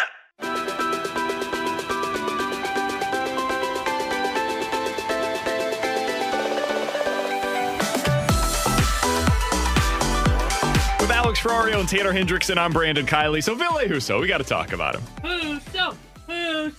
All right, calm down over there. He's not starting tonight. The Blues are it looks like they're going to go with Jordan Binnington in net tonight against the Lightning. You'll hear that game right here on 101 ESPN. Pre-game coverage with Alex Ferrario coming up at 6 o'clock. Has Ville Husso earned more opportunities? That was a question that the guys presented to Jamie Rivers yesterday on the Fast Lane. Here's what he said about that possibility. I tell you what I do consider is getting Ville Husso some more games, whether that's shortening up the rotation of 1 every 3 games rather than 1 every 5 games, or however they do it. And I think if nothing else, I think he's earned the opportunity to get more starts. Whether that means bumping it up to 1 every 3, I don't know. But I think he's definitely played really, really well. Do you think he's deserving of that opportunity, Alex? Yes and no. Welcome to Sitting on the Fence with BK and Ferrario. I do think he deserves more than 4 games in the first 21 games of the season. But Jordan Binnington's your number 1 guy. Jordan Binnington is the guy that you're paying $6 million to for the next 4 seasons. He's the number 1 starter. Ville Husso was the backup, and Ville Husso's playing very well when he gets called upon. But the problem with Ville Husso is, he is forcing the hand of Craig Berube, but the last 2 games, he's given up 3 goals. It's the same that Jordan Binnington has been doing. So, I don't know. But Alex, they won one of those. Well, that's the problem. I think people are looking at it and saying, the Blues are 3-1 with Ville Husso in between the pipes. Oh, who do they sound like, Alex? Record's not a team stat for the goalie, right? No, it's not. Okay. Who said that it was? Tanner? Probably, because you love Ville Husso. I do. It's a team stat, man. Look, Ville Husso has played well, and he's already proven the doubters wrong. I would consider looking at him maybe once a week. Now you're in the situation where you don't have back-to-backs. You're playing 3 in 7 days rather than 4 in 7 days. But look, if he's stopping the puck, he's got 2 games where he allowed 1 goal and then the shutout, and then, of course, the last 2 have been 3 goals allowed. He's played well. The team seems to play well in front of him. But I'm not talking about playing Ville Husso every other day and Binnington being the backup right now. There's no goalie controversy. Binnington's the number 1 guy. They did the right thing in terms of starting him tonight. Husso played against Columbus because it was the second of back-to-backs. And I would imagine you're going to see Binnington on Thursday and on Saturday against Florida and Tampa because he's the number 1 guy. Yeah, maybe you end up seeing on either Thursday or Saturday, one of those 2 games. You might see Husso just because you're going the back-to-back against the similar opponent there. But I don't think that would be the case if it was they had played Tampa, Detroit, and then Florida. I think that would change things if the scheduling was a little bit different there. I don't think there's even close to a goalie controversy right now. Sorry, Tanner. I understand if you want to see Husso getting more opportunities to lighten the load from Binnington. I think that's something they were going to have to do regardless, just because Binnington's workload early in the season was absurd. He's going to get those. There's going to be a lot more games coming up between January and March in terms of volume of games they're going to play. I'm not worried about Benner right now. That guy is fine. And if you're going to reach your peak of what you're expecting from this team, it's got to be as a result of Jordan Binnington being the player we all thought he could be coming into the season. If he's not at least borderline top 10 goalie in the league, well, then the Blues aren't going to reach their goals for this season. Yeah. Like that's just the reality of it. Ville Husso is not going to be the reason why the Blues, A, make the playoffs, and B, succeed when they get there. If he is, we've got way bigger questions to ask, and I don't foresee that being the case. So can he start 1 out of every 5 games or so? Sure. Yeah, you could do that. I think 20% of the time sounds about right for Ville Husso. I wouldn't be doing a ton more than that, though. Yeah, look, and I know people are looking at Binnington, and they're saying, well, he's not the guy he was, 1, when they won the Cup, but you need to stop with those expectations. But 2, he's not the guy that he was in the first 4 games of the season where the team started off 5-0. But if you go look at those numbers, I mean, he allowed 3 goals against the Avalanche, 4 against the Coyotes, 1 against Vegas, 3 against the Kings. Those are the first 4 victories of the season for Jordan Binnington. That's not very different than what the last 4 games have been. He allowed 3 versus the Blackhawks, 2 versus the Golden Knights, 3 versus the Stars, 3 versus the Coyotes. This is more about the team playing in front of Jordan Binnington than the goaltender in terms of not being good. I think the last bad game that you can go to for Jordan Binnington was that overtime loss against the Nashville Predators, because I thought he played well in Edmonton. The team just didn't play solid in front of him. The Arizona Coyotes, that was another example of the team not playing well. Dallas was a special teams blunder, and he played very good against Vegas and Chicago. Binnington's fine. Binnington is fine. And if you have the same amount of game, if you flipped their roles right now, which they will not and should not do, if you flipped their roles right now, you'd be getting similar, if not worse, production out of Ville Husso to what you're getting currently out of Jordan Binnington. If the Blues are going to get back on track, it's because Binnington looks like a top 10 goalie. It's because David Perron, whenever he returns, and Braden Shin and Ryan O'Reilly are playing the way we all know they are capable of, and their defensemen figure it out on the back end. Yeah. That's the problem with the Blues right now. How do they get this thing going? They find a pairing for Colton Parayko that plays well in their own zone. How do they get this going? You have some of those top players that aren't playing at the level we expected, reaching those performances once again. That's how this thing gets turned around, and they start playing a little bit more consistent. In the meantime, yeah, it's going to look a little ugly until they get all of that happening consistently. And I just don't know how long that's going to take right now, unfortunately. Yeah, it's going to come down to the defense improving in front of Binnington. And really, when I say defense, it's about the forwards as well. It's a 5-man unit playing in front of them. Right now, they seem to be playing to what they need to do for Ville Husso, although he has made some big-time saves for him. But Jordan Binnington has made some breakaway saves in games that the Blues just haven't played their best. I think that's what it comes down to more than anything. With Alex Ferrario and Tanner Hendrickson, I'm Brandon Kiley. In 15 minutes, new starting pitcher for the Cardinals, Steven Matz, will join us to discuss his 4-year, $44 million contract to be a member of the St. Louis Cardinals. I want to ask him about what it's going to be like for him to pitch in the Dominican. As we heard earlier today, it sounds like that's going to happen. I'm kidding. He's probably not going to do that. We need to find out about the foot race, too. Also, we got to ask him about if there's anything planned for him to race against Harrison Bader and Tyler O'Neill. We'll do that coming up in 15 minutes. We'll dive into the junk drawer coming up next. Giving you the picture, the real big St. Louis sports picture. It's BK and Ferrario, live from the Car Shield studio on 101 ESPN.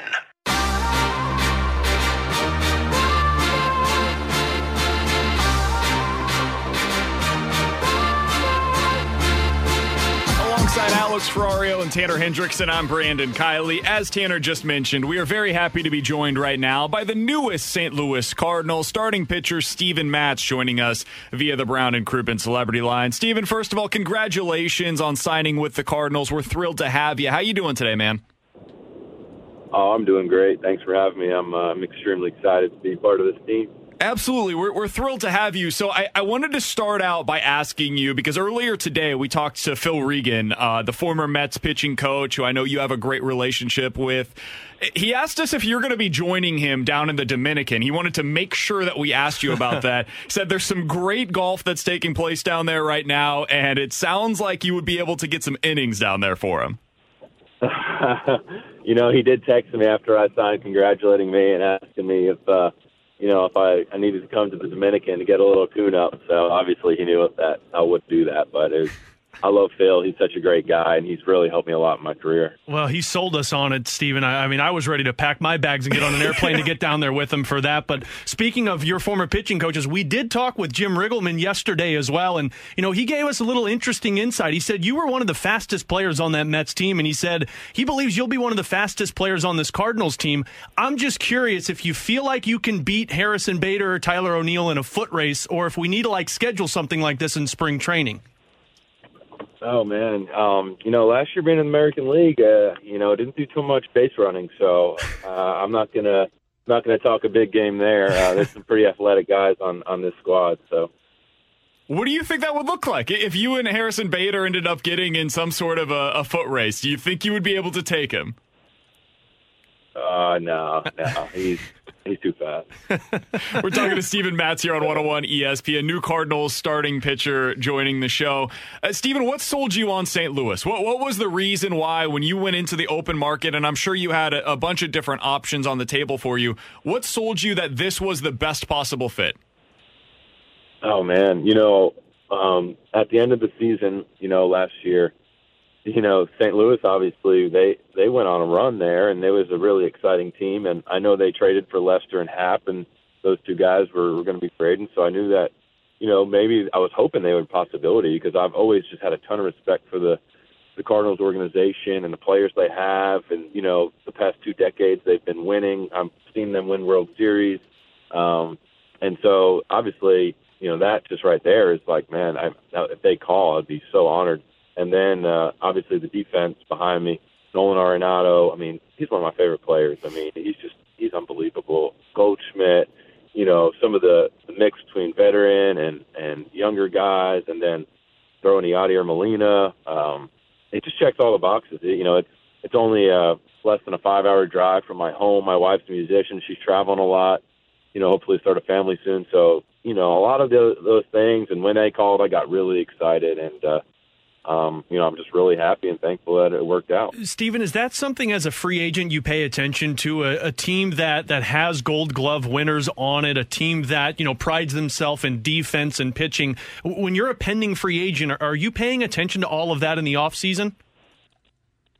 Oh, absolutely. Yeah, absolutely. That's definitely a big added bonus. Obviously, you want to go, now at this point in my career, I had a small taste of the World Series in 2015, and then this year had a little taste of winning and, playing meaningful games, even though we didn't make the playoffs in October. And so, that's a big thing is, I want to be on a winning team. And when you got good defense like that and good players like that, that's something that you look at. And, especially with this Cardinals team is really exciting. Steven Matz joining us here on 101 ESPN, joining us via the Brown and Crouppen Celebrity Line.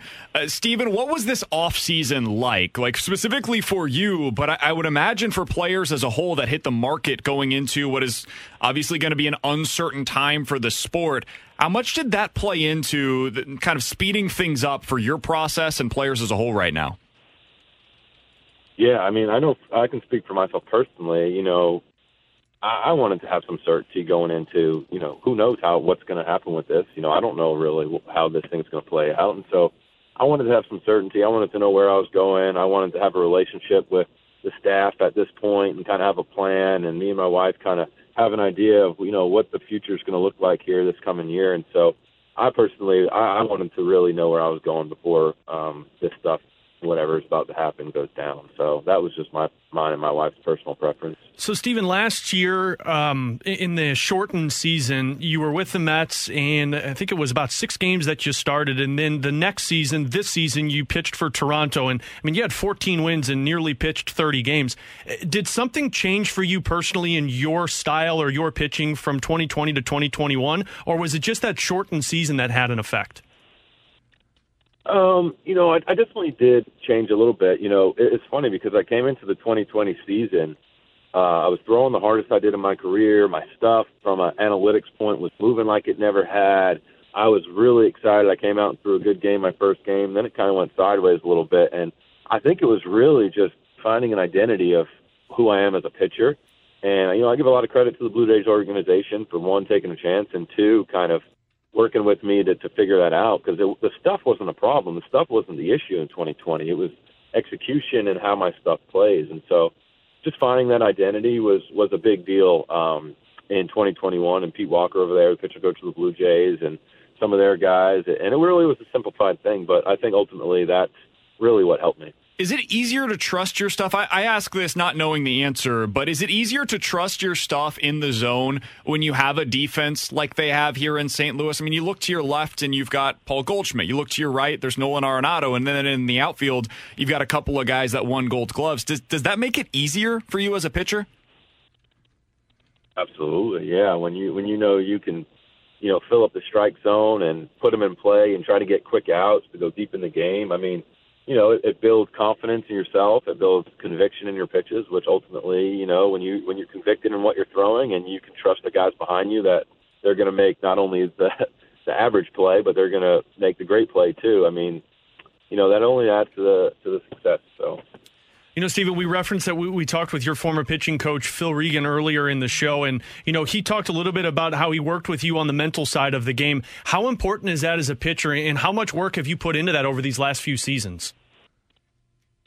Yeah, it's huge. I mean, I don't think it's a secret how important the mental side of the game is, especially with a starting pitcher who's pitching once every 5 days, and if you have a good outing, you're on top of the world for 4 days. And if you have a bad outing, you got to sit and stew for 4 days. And so it's really important to kind of have a good balance. And I'm excited to really, see how Adam Wainwright goes about his business on a day in and day out basis. But Phil definitely helped me out with that a lot. He had me when I was just maybe 21 or 22 years old, and then again in the big leagues. And then, it's something that I pay attention to and definitely am, trying to turn over every stone and trying to improve on as well, because you can never be good enough at that type of stuff. As a follow-up on that, Stephen, how much have you taken away from watching other pitchers go about their day-to-day business? I mean, you were on a team with Jacob deGrom and Noah Syndergaard, and then most recently you were on the team with Robbie Ray, who just won the Cy Young. Oh yeah, absolutely. And I learned a lot from I learned a lot from Jake. He's a good friend of mine, and I learned a lot watching him over the years, and then to see what Robbie did last year. Hyun-Jin Ryu, I learned a ton from him last year. He's been one of the best lefty pitchers in the game the past 4 years. I got to pitch with Bartolo Colon, and so it's just cool. That's what you do. You learn from each other, and that's what I've been trying to do, is seeing how guys go about their business and how they succeed. And I'm excited to do the same thing with the Cardinals. Just another couple of minutes here with Steven Matz, new Cardinals starter here on 101 ESPN. Steven, what do you like to do outside of baseball? Like when you're not at the field, what are some of the things that you prefer to do?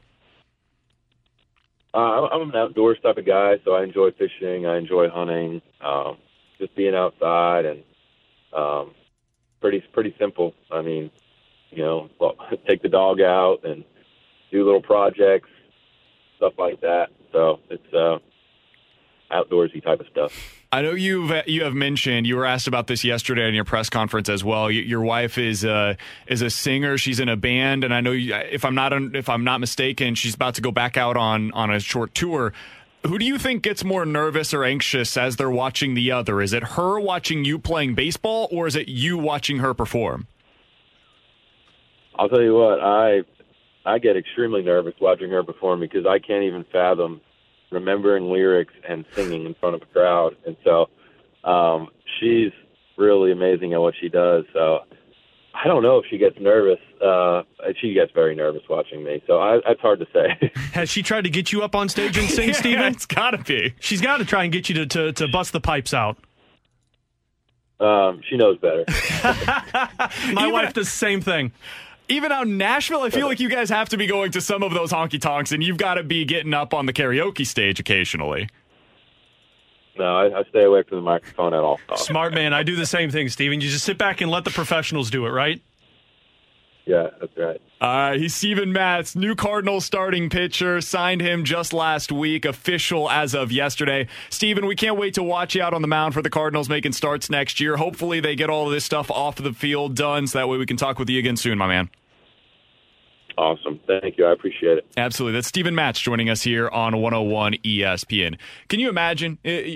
You're a major league starter. Your wife is a professional singer. She's in a successful band.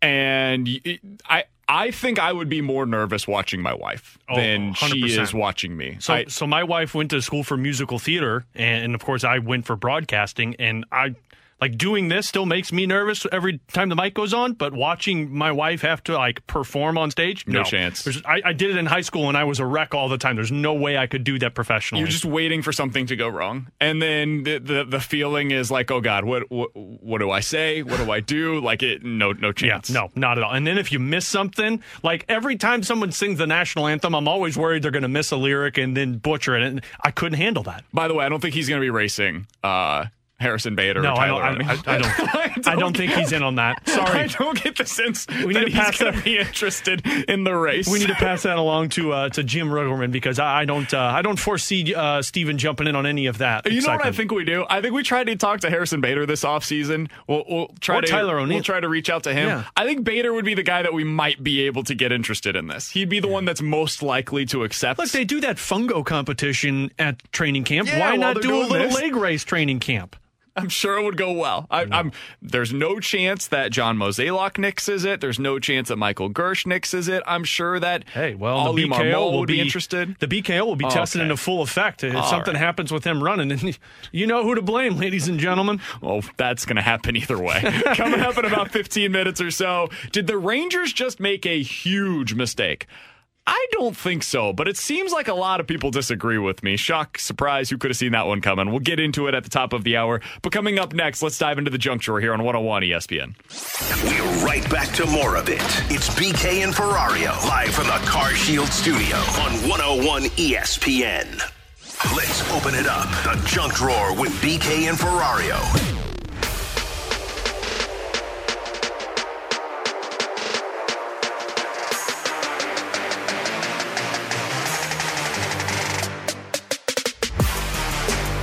With Alex Ferrario and Tanner Hendrickson, I'm Brandon Kiley. Let's dive into the junk drawer. By the way, huge thanks to Steven Matz, the newest Cardinals starter, joining us here moments ago. If you missed any of that conversation, be sure to check it out on the podcast page, 101ESPN.com. Diving into the junk drawer today, guys, there is a Reddit poll that has been released on the most attractive NFL head coaches. If you had to guess, Bill Belichick. the number one, he is actually way higher than I would have expected. He is in the top 10. Okay, get the hell on out this of here. list of the most attractive coaches in the league. The hell out of here. Any other guesses? I'll give you 3. Any other guesses on who these individuals said was the most attractive head coach in the Sean NFL? McVay's got to be number 1. He is not. Cliff Kingsbury? He is not even in the top 5. Cliff Kingsbury is at number 4. Hold on. Sean McVay's not in the top 5, He's number but 6. Bill Belichick is in the top 10? Correct. Who's judging this? I don't know, man. This is according to a Reddit poll. Well, by this Reddit poll, Bruce Arians must be the best looking. No, it's got to be, it's coaches, not executives. Correct. I was thinking, what's his face? Any Mark guesses, Davis. Tanner? Well, I Most almost feel attractive like Bruce NFL Arians, head the way you coaches. looked at Alex when he said that. No. Please tell me he's not up there. Bruce Okay. Arians is middle of the pack. Even that's How surprising. is that possible? Who's the Mark last is, place one? Vic Fangio. Matt Rule is 31st. Ron Rivera, who Okay, I'm sorry. surprised is this low, is at number 30. Matt Rule is a more attractive individual than Bruce Arians. Well, not according to this poll. Where's what's his name from the Jets? Saleh. Robert Saleh is a good guess. He is at number 3. Figured he'd be. What up about Sirianni from Philly? He likes where is flowers. Sirianni. Is that his name? That's his name. Yeah. He's not on the list. He didn't get voted in. I can't find him on here. Okay, well, Urban Meyer's probably number 1 because the ladies like to dance with Urban. No, Urban Meyer is not number 1, and I don't want you to ever Uncalled talk for. like that ever again. What? He likes to dance. What about McDermott from? There you go. Now Buffalo. you're getting up there. He's top 15-ish. What do you mean I'm getting up there? Top Where's 5 for you. Matt LaFleur. Where's Campbell? Matt LaFleur from Green Bay. is number 1. He is the Figured number that. 1 most attractive head Andy coach Reid. Where's in the Andy NFL. Where's Andy Shannon? Reid higher than expected. Oh, God. Andy Reid is above Sean Payton in this list and above What? Frank Reich, who I think has a lot of charm Frank about Reich's him. old. Frank Reich is a charming individual. That's fine, but I thought this was attractive. It is. I don't know. He's got a little something to him. Matt LaFleur is at number 1. Please tell me Campbell's number 2. Brian Flores, number 2, most attractive head I can coach get in the behind NFL. that. He's a good-looking dude. Robert Saleh, I can number say that. 3. Cliff Kingsbury, number 4. Mike Tomlin, number 5 on the Good most for Mike. attractive individuals. And then Sean McVay, Mike Vrabel. Kevin Stefanski is the one that's underrated on this list. Kevin Stefanski, very, very attractive young man. Sounds Cleveland- strange. I wish I'd never said that on the radio. I would appreciate you saying right. attractive young man. He's got that salt and pepper look, man. If I ever go gray, I hope it looks like Kevin Stefanski's hair. Clip that for later. By the way, have you ever seen Mike Zimmer's girlfriend? What? What? I'm serious. Wait, where's Mike Zimmer on this list? Google Mike Zimmer girlfriend, and Mike Zimmer is at number 29 on this list. Good God. The Maxim model? Yeah. He's dating And they say money doesn't buy happiness. Yeah, it's surprising. Mike Zimmer, the guy who had the eye that was infected last year, he had to get surgery on it. He's like 65 or something. He has a very attractive girlfriend. This is a good point. This is on Reddit. This is just people putting like blatant jokes on there. I don't know, man. I think this is real. Like if I'm going to vote on something of the most attractive head coach in the NFL, I would probably vote Bill Belichick because that's hilarious. And he wasn't that high, though. He's top 10. The man who wears hoodies 24/7 was top 10. Showed up to a press conference looking like he literally just got beat up in an alley. The man who talks like this 24/7 was top 10. Yeah. Yeah, this is all a joke. Campbell? I don't know. Or Campbell. That's his name. Campbell? Why can't you say Campbell? Dan Campbell was right after Pete Carroll. So it goes Stefanski, Bill Belichick, Kyle Shanahan, Pete Carroll, Dan Campbell. Yeah, this is a joke. Pete Carroll, he's got something going for The him gum for being, chomper? 70 years old? He's an energetic old man. Yeah. That's what's defined If he ends up getting attractiveness. fired, I think he should go back to college. 70 years old, he still got it, man. Well, hell, for this list, he should go start being a model. Yeah, apparently. With Alex Ferrario and Tanner Hendrickson, I'm Brandon Kiley. It's BK and Ferrario on 101 ESPN. I know when you guys tuned in today, that was the first thing you were expecting to hear. Coming up next, did the Rangers just make a huge mistake? I don't think so. It seems like a lot of people think they did, though. We'll talk about it next on 101 ESPN. This is exactly where you want to be listening to us. It's BK and Ferrario, live from the Car Shield studio on 101 ESPN.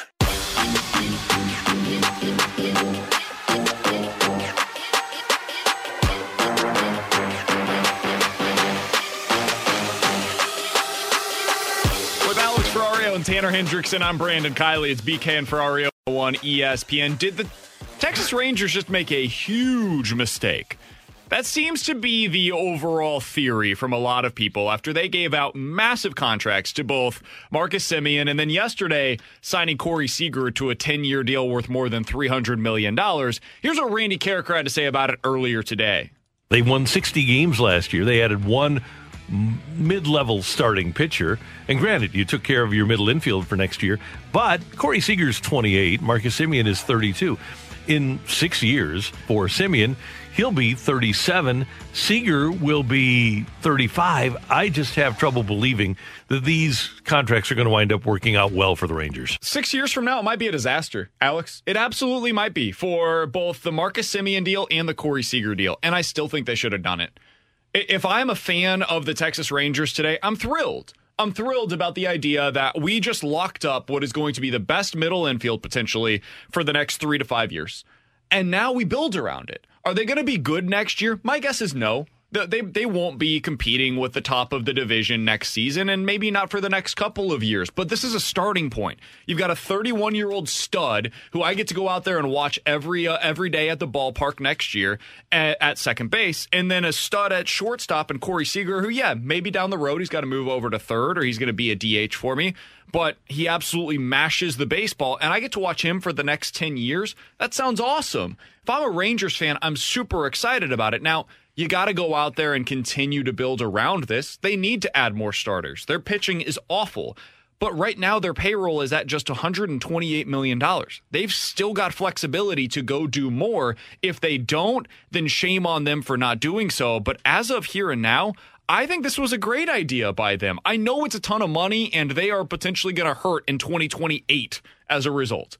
I'll figure that out when we get there. But for the here and now, I think this was a good deal by them. I think it was really smart to bring in Corey Seager. I think it's an interesting deal. I don't know if it's a good deal because you don't have a team that's competitive enough, I don't think. Like, you have good players, but I don't know if you're looking at a team that's, they can compete now for a World Series. They can't next year. And I was thinking about this. If you're a fan, and the strategy from the Texas Rangers, at least the last couple of years, has been, have a decent team, but you're going for a top draft pick to try and restart, right? It's the rebuild. Are you happy about this? Like, yeah, you're pumped that you got Corey Seager and Marcus Semien. They're going to be fun to watch, and you're probably going to go to games.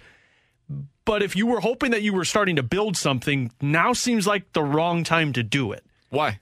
Because you're getting these two guys who are in the prime of their careers who could help you win a World Series, but you don't have anybody else who's in the prime of their careers. You're still in the starting stage of building something with the Texas Rangers. Build around these guys. That's my but thing you on got it, 3 too. years of building around these guys, and then they're going to start to fade away. The problem for me is I don't think the guys that you have in your system, if you're the Rangers in this case, is I don't think they're going to be ready to be at that level of Seager and Semien until you're about that third year into that deal. And so then we just punt on the next 2 years? Like, I keep throwing out teams that are going to lose 100 games? I'm not saying punt on the year, because as a fan, I'm excited, because like those are two guys worth seeing. You have probably one of the best infields in the American League for this upcoming season. Heck, maybe in baseball.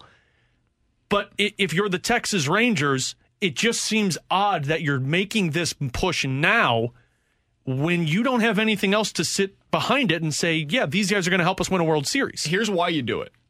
These are premier free agents. We're not talking about good players that are always available. You might not have anybody on the market next offseason that is as good as Corey Seager is right now.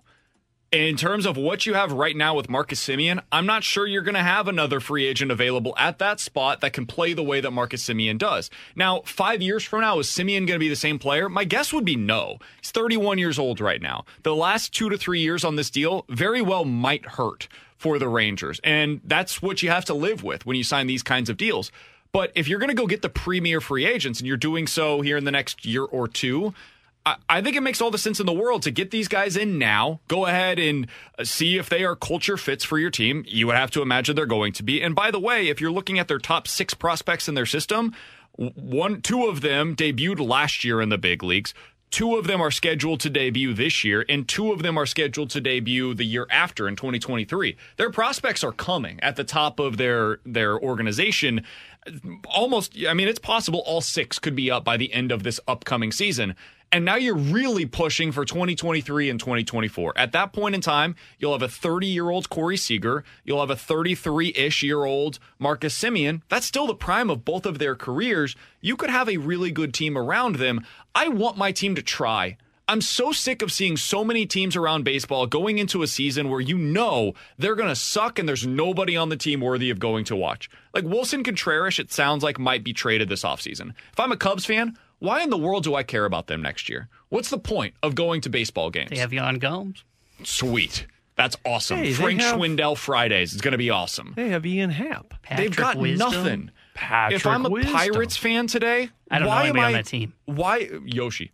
Why do I? Oh, he's awesome. Why am I going to go out there and watch them on a day-to-day basis? I want my team to try. And the Rangers, credit to them, man. They are trying right now. And if this doesn't work out, so be it. But I want my favorite team to go out there and make some big moves like this if they can. And they clearly can. I like seeing teams try. I don't want to make it sound like I'm a supporter of rebuilding and everybody tanking. But I think there are times where teams do have to enter a rebuild, and it felt like Texas was going through that route or going towards that stage. I mean, they traded Joey Gallo this past season. Imagine if Joey Gallo was on this team still, and then they made these moves. I mean, you're talking about one of the best lineups in all of baseball. You moved on from Yu Darvish and Lance Lynn. Yeah, a couple of years ago. That was to start out this build. I mean, it was 2 years ago with Yu Darvish. He won the Cy Young. Yeah, and now he stinks. Like, he was terrible last year for the Padres. That's the thing about pitching. If they did this with pitchers, I would not be saying the same thing. If they did this with Robbie Ray and Gossman, I would be saying that's a terrible move by them to sign 5 to 6 year deals for starting pitchers this early in the build. But building around position players is smart because more often than not, they can sustain their play. Semien's the question mark. I don't know what he's going to look like 5 years from now. I think if you sign one of these guys, it's exciting. But the fact that you're dropping $400 million on these 2 guys, you're going to have some elite talent. But they have no other guys that cost them anything right now. They're a blank slate. All of their other players are either pre-arbitration or arbitration eligible. But it just seems like you're stuck in the middle of making these decisions. Do you want to have this youth take the next step, or do you want to go out there and spend money and get all of it? That's my thing about this is that, so to me, you're spending, so the deal for Seager's 10 and the deal for Semien's 7. Mm-hmm. We're saying about year 5 of Semien's probably about maybe when it could get ugly, maybe year 3, who knows. Seager, I would expect probably year 7. So I don't think this year they can compete. I don't know about next year they'll be able to compete. They'll probably be more competitive next year. I still don't know if they'll be one of the favorites.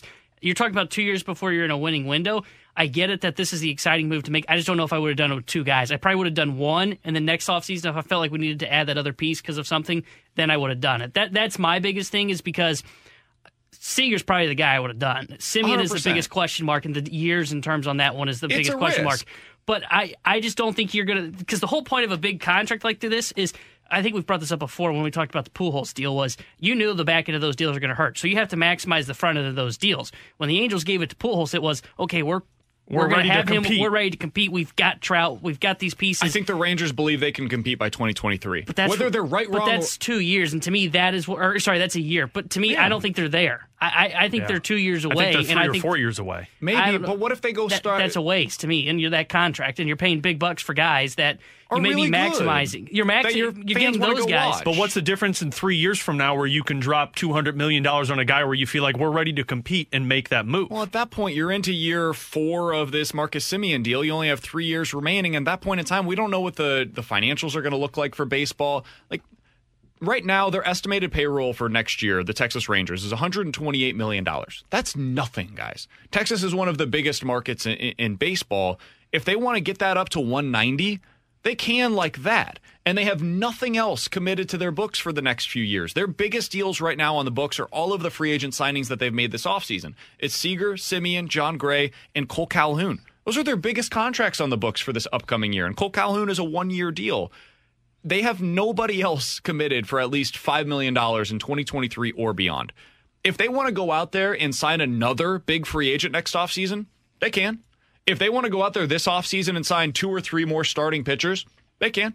Go ahead and go sign Zach Greinke to give them innings this year. They could easily be competitive, and if they expand the playoffs to 7 teams, the Rangers could get in next year. See, I just don't see that happening unless they go out there and spend money on starting pitching. I think if it gets expanded like that, it can. They're taking the same approach that the Padres took a couple of years ago, and the reason the Padres one didn't work is because they didn't have pitching, and they're trying to do it now. They signed Eric Hosmer, who was an average hitter in the major leagues, to a massive contract. They signed the wrong dudes. Well, that's what I'm saying, is this is the same approach, though. It's we're going to get 2 guys that we think are going to be our stars. We're going to hope on banking on a kid coming through the system. Then it's just going to be, can we get the pitching to catch up? The Padres have not been able to do that yet. That's what they've been doing these past couple of off seasons. I just think you're trying to jump ahead in the game of building a contender, and when you do that, you're going to miss some pieces along the way, and you're going to be behind other teams. Maybe, but these guys said yes. That's the other thing. It's not the easiest. Of course they did. They're getting the money. Yeah, but that doesn't always happen. A lot of the times, other teams are willing to outbid you, or they just don't want to come play for Texas for whatever reason, or they don't want to come play for the Cardinals. They want to go to New York or San Diego or LA or whatever, right? These players said yes to come to play for your money that you are willing to hand them. Take it. If I can get elite players, they have maybe the best second baseman in baseball, and one of the 3 to 4 best shortstops in baseball right now. And you just added that to your team right now. For the next 5 years, those guys, 3 to 5 years, those guys are going to be really good. I just want to go. I want to go be good. I want my team to have the opportunity to win big. And these guys give you that opportunity. Is it going to work? I have no idea, man. I have no clue. But I'm always in favor of these teams at least going out to the market and trying. The Rangers are trying. There's 20 teams out there right now that aren't. And there are 20 teams that are in a similar spot to where the Rangers are, and they're saying to themselves, we're good with being a 75-win team. The Rangers are trying to get to 90 in the next couple of seasons. They might not get there next year. They probably won't get there next year. They're probably closer to a 75-win team. But they're at least giving themselves the opportunity to be set up in 2023. Maybe next year's the year that they go after their big-time pitchers, or they have somebody coming through their system that's going to be a good pitcher, or maybe they make a trade with somebody for one. I don't know how they're going to be able to make this thing work, but the Padres made their bets. I think they made one of those bets on the wrong guy. They bet on Eric Hosmer. It hasn't worked. It was never going to work for that kind of money. The question really is, did they make their bets on the right guys? Semien's really good. Corey Seager has maybe the highest ceiling of any of the shortstops that were available this offseason. The way I just look at it is I think Texas is in a similar spot as some of the lower teams. Like I think Pittsburgh is much worse than them, but absolutely, they're both kind of in that rebuild scenario. And if the Pirates were the team that went out and spent this money on these 2 players, because they don't have the money to add around them. That's the biggest thing to me. The Rangers have a history of spending. But if they don't add around them, if they sit there and say this is it, criticize them. If 5 years from now their payroll is still sitting at $130 million, people should crush them.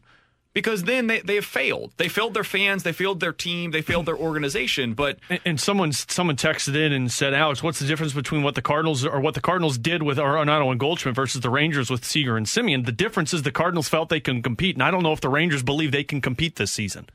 Yeah, I don't want teams, because they're not sure if they're going to be able to compete in that year, to say, you know what, we're punting on a 7 to 10 year contract. I'm totally with you with that. There's a difference between trying to compete and making signings of players that can help with that to be a team that gets in, or a team that drops $400 million on players that might not do anything for them.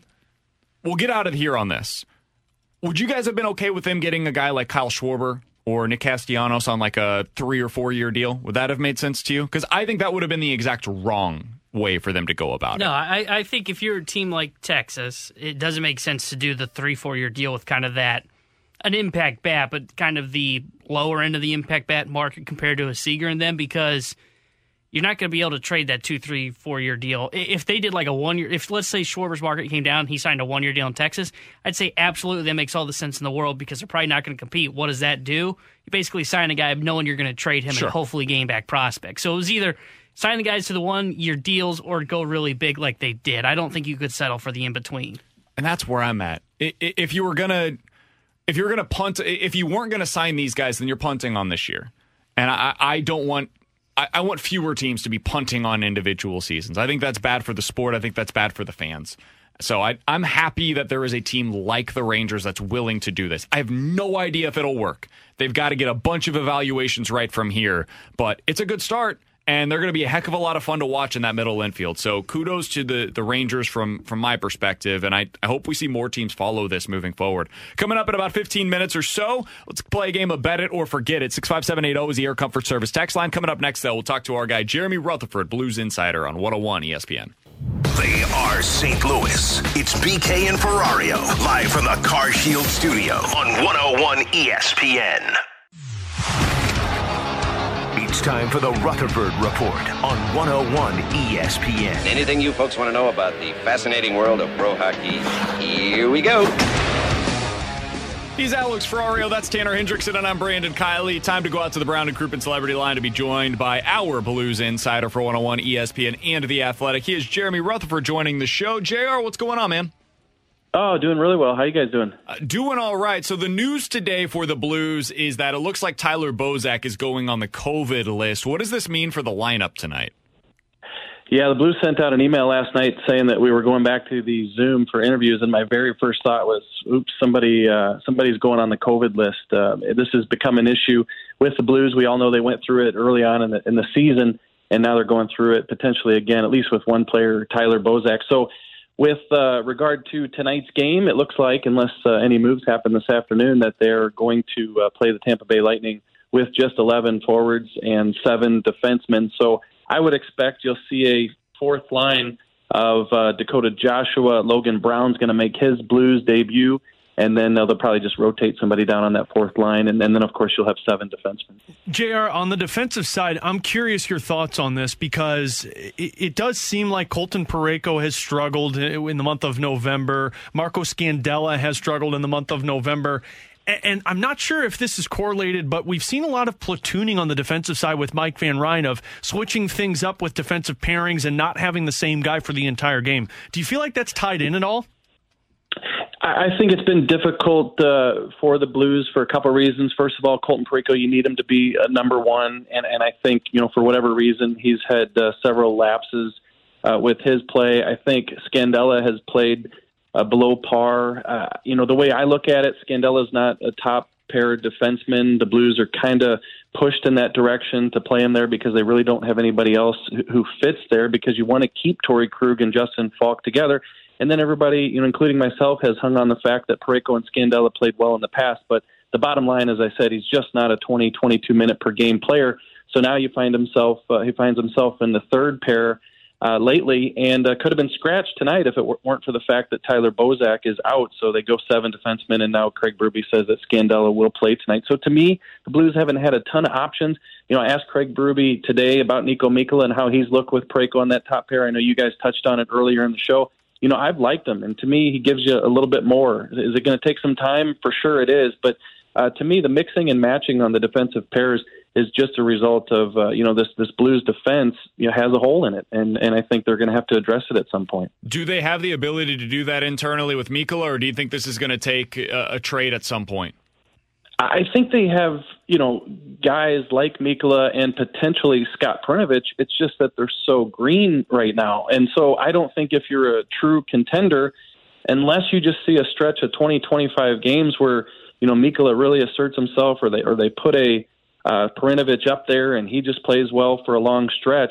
I'm not saying that can't happen. I'm just saying that, if you want to play with the big boys and you want to get into rounds 2 and 3 of the playoffs, I would like, if I'm a Blues fan, to look at the defense and be able to count on that situation happening as opposed to wishing for it. JR, what do you think happens with Jake Wallman? I don't know how many consecutive games this is now that he's been scratched, but it feels like it's been about 5 or 6.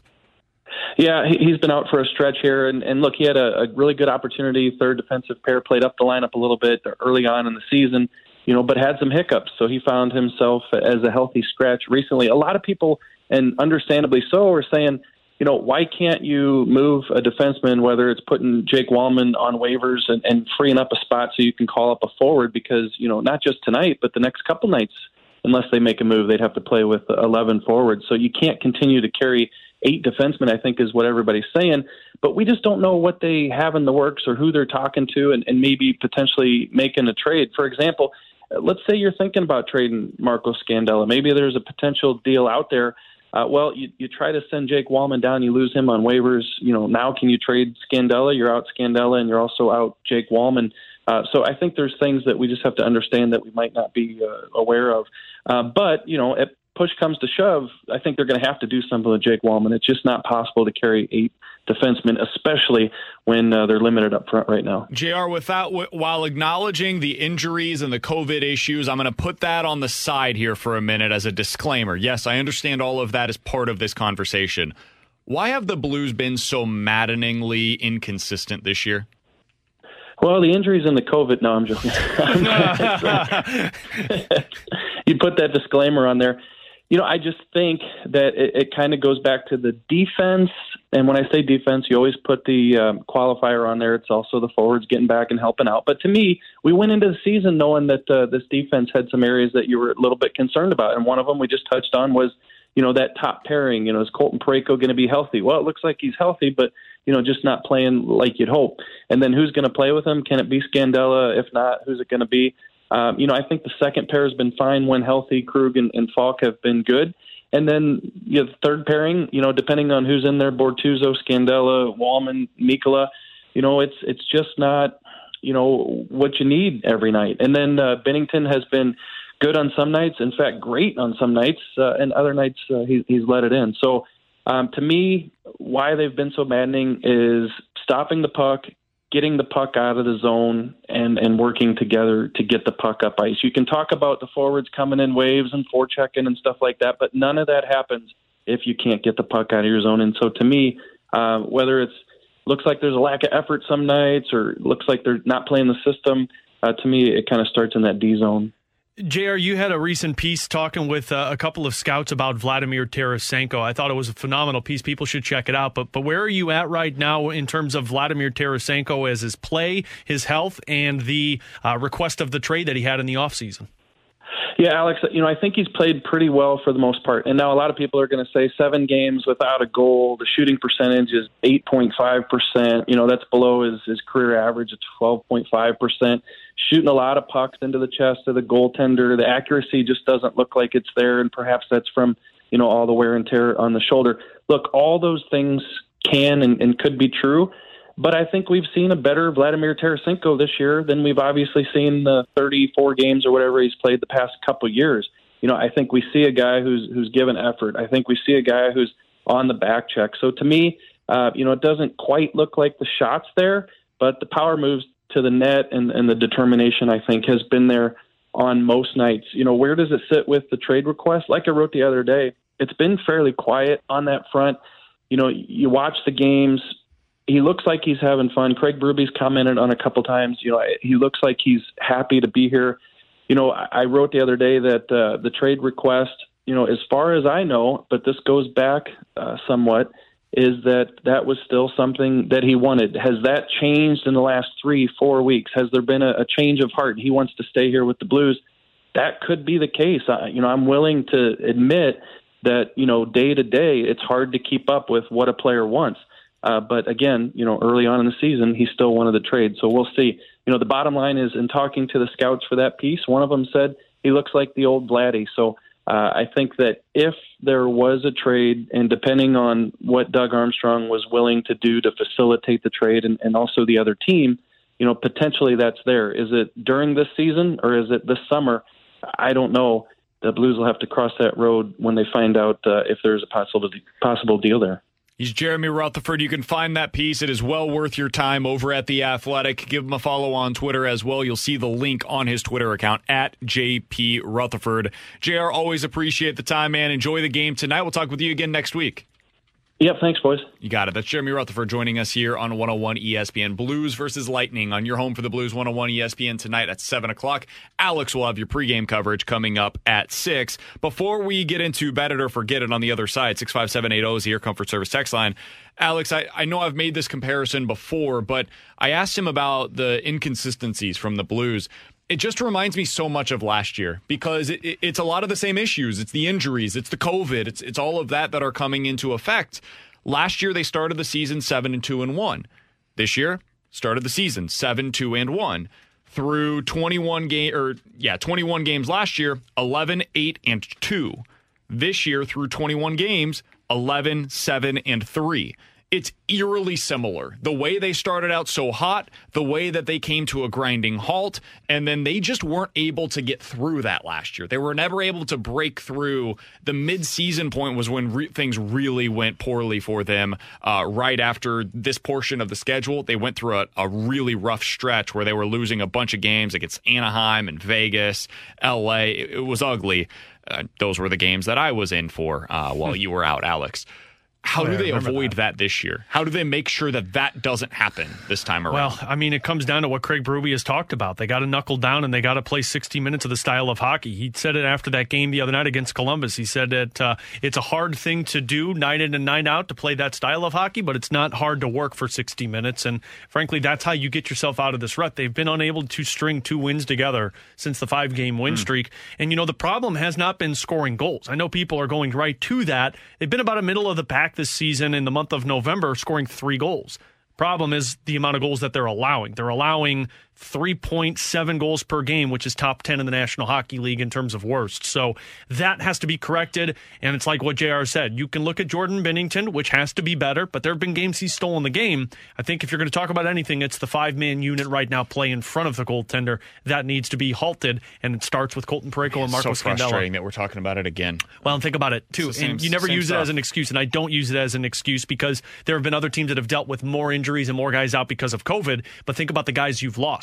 Brandon Saad, Ryan O'Reilly, Torrey Krug, now Tyler Bozak. These are important guys on the defensive side. Yeah, I just can't do it this year. No, I'm not going to do it this year. Last year, I was more willing to listen to it, especially early in the season. Later on, once they started getting healthy again, it was tough for me to listen to those, whether you call them excuses or explanations, because they are legitimate explanations as well. This year it's tough because there's so many teams out there that are dealing with worse right now than the Blues are. So. Yeah, Colorado's without there, and they've strung like 7 wins in a row together. Yeah, got to get this back on track, and it starts tonight against Tampa Bay. Not an easy thing to do. Coming up next, 65780 is the Air Comfort Service text line for Bet It or Forget It here on 101 ESPN. Vegas sets them up, and we're here to make the call. It's BK and Ferrario's Bet It or Forget It on 101 ESPN.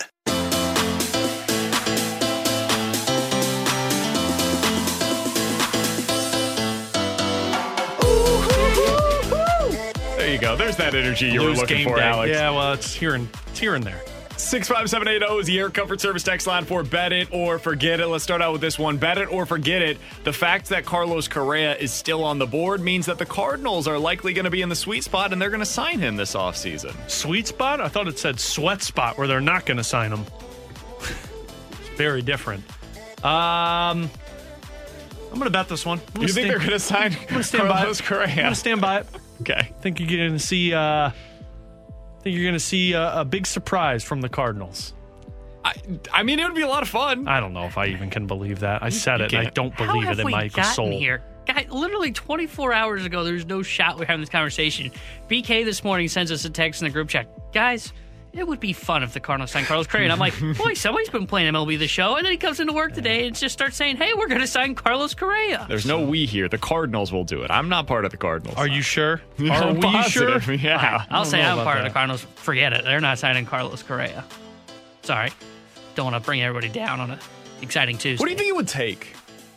For Correa? That's the thing that I'm really confused by right now is I think he's deserving and should and probably will get 10 years and $300 million or more, but I don't know who's giving it to him. That's what's so hard for me right now, and maybe this is just me not understanding the dynamics of what these negotiations look like right now, but there's nobody that's super obvious. The team was the Tigers. They needed that player. He fit with their manager. Culturally, it made a lot of sense. And they have the money to be able to spend there. They've spent in the past. And then he just went and got Javi Baez instead for half the price. So I just don't know who the team is going to be that's going to give him that $300 million he's looking for.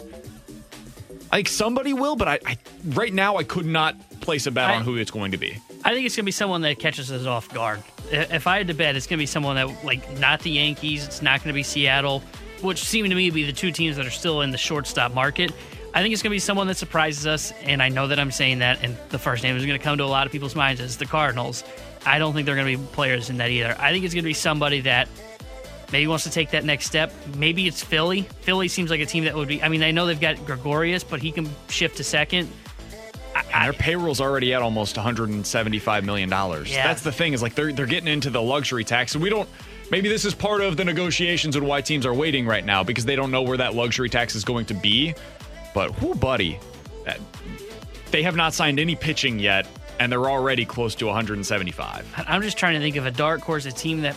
But, some of these teams that I think of dark horses, I just don't know where the White Sox, to me, horses. They could afford to make this move, but where would you put them? Yeah, you don't need and him. He's a shortstop. With Javi Baez or Trevor Story, maybe they would consider, and Marcus Semien certainly. Boston's not going to get it because they got Sander Bogarts. Toronto's not doing that.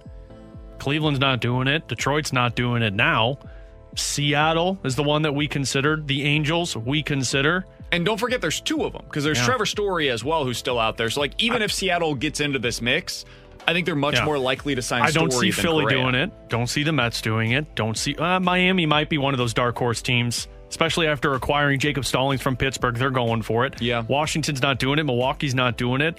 I don't see Cincinnati, the Cubs, or Pittsburgh doing it. And then you got the Dodgers, who I think the Dodgers are focusing more on the second base, first base side than they're worrying about the shortstop side. San Francisco, San Diego, Colorado. How about Colorado saying that they would like to have Trevor Story back? At this point, honestly, though, I mean, it would make sense if it Congrats, comes Colorado. down to a one-year deal. There's Why no not way do he it? goes back there. He would come to St. Louis for less money on a one-year deal than go back to Colorado on a one-year deal. I don't doubt he would do it, but would the Cardinals bring him in? For a one-year deal? Well, if you're telling me that maybe the Cardinals viewed as Paul DeYoung and Trevor Story's not that much of an upgrade, are you really going to go get him for a one-year deal? I think you do if you're Colorado, because I think Nolan Arenado's the one that's going to him saying, look, you got to sign this guy. Somebody said, what about Houston? They're just not doing $300 million. And he already turned down Houston. Yeah, they offered him 3 years, and it was 5 years, 150. That was their last most significant offer they were willing to give. Right now, there's about 4 teams, I think, that are in on Carlos Correa. And I just... If I'm going to put those teams in it, I got to put the Cardinals in consideration because of the spot that's open to them. I think I'm with you. I don't think they'll do it. But if you trade, if they traded Paul DeYoung to the Yankees, that opens up $6 million on your payroll. And for this upcoming season, that essentially means there's a gap of $24 million that you've got to cover to get to the Carlos Correa salary, or at least something close to it. They could add $24 million in payroll. It wouldn't be totally stunning to me. Yeah. But they've actually got to do it. And the 10 years is what gets me. I think if this was a 6 or 7 year deal, I think they might do it. And I wonder if it comes down to that. I wonder if Correa opts to go to the 6 or 7 year deal. Because I don't know. I mean, we saw one 10-year deal handed out? Out of all of those shortstops available? I don't see Trevor Story getting a 10-year deal. If he was going to do that, I think he would be more likely to sign like a 1-year deal or a 7-year deal with an opt-out after the first year. I could see that happening. We've seen a lot of opt-outs, and I'm sure the Cardinals would be in for the opt-outs. Yeah. On something like that, absolutely. Yeah, if he has opt-outs in it, definitely jump on board. I still think he'll get 10 years, though. But it just seems harder to pick that team. I don't know. Because if Seager's getting 10, and I know Seager probably has more upside, Correa right now is the better player. There's only 2 teams I think that could give him a 10-year deal. I think it's Seattle, and I think it's the Cardinals. It's all about willingness. They could do it. If they want to do it, they can. But it's about the willingness and also what that means for other guys. Like, that means you're not re-signing Jack Flaherty. If you get Carlos Correa on a 10-year deal, that means right now you know Jack Flaherty's not a part of our future. Boy, I am really trying to convince myself that this isn't a thing, but it is really hard to do that. Coming up next, let's cross things over with the Fast Lane. We'll ask them what they think about it on 101 ESPN. Time now for the crossover on 101 ESPN.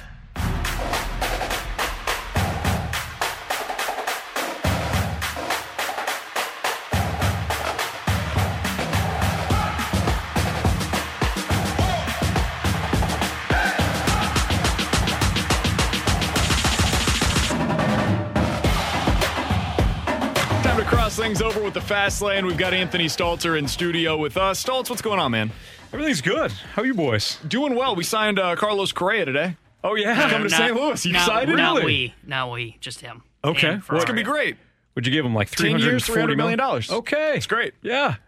It's easy to starting shortstop for us. It's easy to spend Bill DeWitt's money. No problem. Okay. I'm not going to fight you on it. So here's the thing. I'm half joking. Where is he going? I thought the Tigers, the only thing that I felt like we knew going into the offseason when it came to free agents was, okay, well, Carlos Correa is going to end up with the Tigers. What are the other guys that are at the top of this list going to do? Sure. Well, now the Tigers have been committed to Javi Baez. He signed a $140 million deal there. Okay, well, the Rangers. The Rangers were the obvious pivot plan for Correa if he's not going to end up in Detroit. Well, they not only signed one guy, signed 2 middle infielders over the last few days. Right. So they're off of the list as well. Somebody's going to sign him to a massive contract. And he's going to be worth every penny of it because he's an outstanding player. I don't know who that team is right now. Like, I look across the league, I legitimately don't know where he's going to end up right now. It's either going to be one of those big spenders that were like, okay, yeah, that makes a lot of sense. The Dodgers might be planning life after Trey Turner. If they can't re-sign Trey Turner to be their shortstop, maybe they just pony up. The Yankees still need a shortstop. Maybe they're the team that ponies up. Although, that's a tough sell inside that clubhouse because of the spy, whatever you want to call it, not the trash can gate, right? And of course, he ticked off the fan base with his comments about Derek Jeter. And Dodgers, same thing. Dodgers were the team that they played in the World Series that year. The only thing there is that, okay, a lot of those players are no longer there, so maybe that's an easier sell. Or it's going to be a complete surprise. Like the Cubs. The Cubs say, we're gonna give him all kinds of money, and he'll be the centerpiece of a rebuild. Yeah. Or maybe there's another team that does have cash that's not ready to contend right now, but they decide to pony up because they're kind of looking for the future. Or maybe he just goes back to Houston. Houston seems, I've got a buddy down there that covers the team. They seem completely uninterested in going more than like 5 and 150. Like I think if this came back to them, I think they'd be totally down for a short-term deal. But it sounds like it's kind of a Cardinals type of situation where the Cardinals are typically like, hey, you want 8 years? That's not in our range. We don't go that far on these types of deals unless you're Nolan Arenado and we trade for the contract. I'm not saying that the Cardinals are going to sign Carlos Correa. I would bet against it. I'm saying that the Cardinals make as much sense as any of these other teams that we're talking about right now to sign Carlos Correa. I think your main point is just in that where is he going to go based on the fact that you had A.J. Hinch in Detroit. It was easy to connect the dots, and now Javi Baez goes to Detroit for 6 years and 140. And I think that's a pretty smart move for a Tigers team that doesn't want to necessarily break the bank right away, but that team was better, I think, than a lot of people expected a year ago. They're still a long way from contending, but that division isn't great. You got Chicago at the top, and then you got a couple of teams. Kansas City's not a contender. Cleveland has taken a step back over the years, and they're not willing to spend. So Detroit is kind of looking at the situation. We're not going to spend $300 plus million on Correa, but we will give $140 to Baez. But to your main point, okay, well, who now is left for Carlos Correa. I think it's going to be a surprise team like the Cubs. Yeah, I think it makes sense. It makes as much sense as anything else, because as I look around the league right now, I don't see the obvious landing spot. I think the Yankees make a ton of sense for a million different reasons, but everything that's been reported seemingly suggests they're not in on that market of the shortstops. I also think it makes sense for all of these teams to just wait on Correa, because if the luxury tax changes, if the CBA is implemented and they sign something and then you find out, okay, well, for the Yankees, it actually isn't all that punitive for them to sign Correa. Okay, now suddenly they make a lot more sense for him. So it'll be interesting to see what ends up coming out of that. I have been a little surprised. I thought there was going to be more activity today. We haven't really seen a whole lot take place so far. I wonder if more happens either during your guys' show or after we're off of the air, and then we can talk about it tomorrow. But I thought we were going to have a little more activity today. Well, I'm interested too. Where's Trevor Story going? Because you see Javi Baez get 140. Trevor Story was the second oldest shortstop on the market. You know, you had Marcus Semien. Brandon Crawford re-upped last year, so Crawford took himself out of the mix, or else he would have been the oldest. But Trevor Story is 29. He's still in his prime, but when it comes to free agency, his age, I don't think he's going to get much more than Javi Baez. I think that's the deal. I think it is too. I think it's very similar. If you're the Cardinals, I would rather do $300 million for Correa than 140 for Story. Wow. I think it's interesting. I think it's totally interesting. I would rather make the massive upgrade at shortstop as opposed to I'm pretty sure the Story is going to be better than what you have now. I'm not positive on that, though. I don't know what his defense is going to look like over the next 5 years. I don't know what he's going to look like outside of Coors as a pure power hitter that doesn't get on base a whole lot. Yeah. I think I would bet on the 10 years of Correa over the 7 or 6 for Trevor Story. It's understandable. Of course, the Cardinals, I think, might view that What differently. you just said is the least realistic option, though. They're not going to sign Correa. What's coming up today on the Fast Lane, man? We got Steven Matz coming up at 3:30. Nice. So. Third time today on the station. It'll be great. I figured we make it 3 for 3. I'm kidding.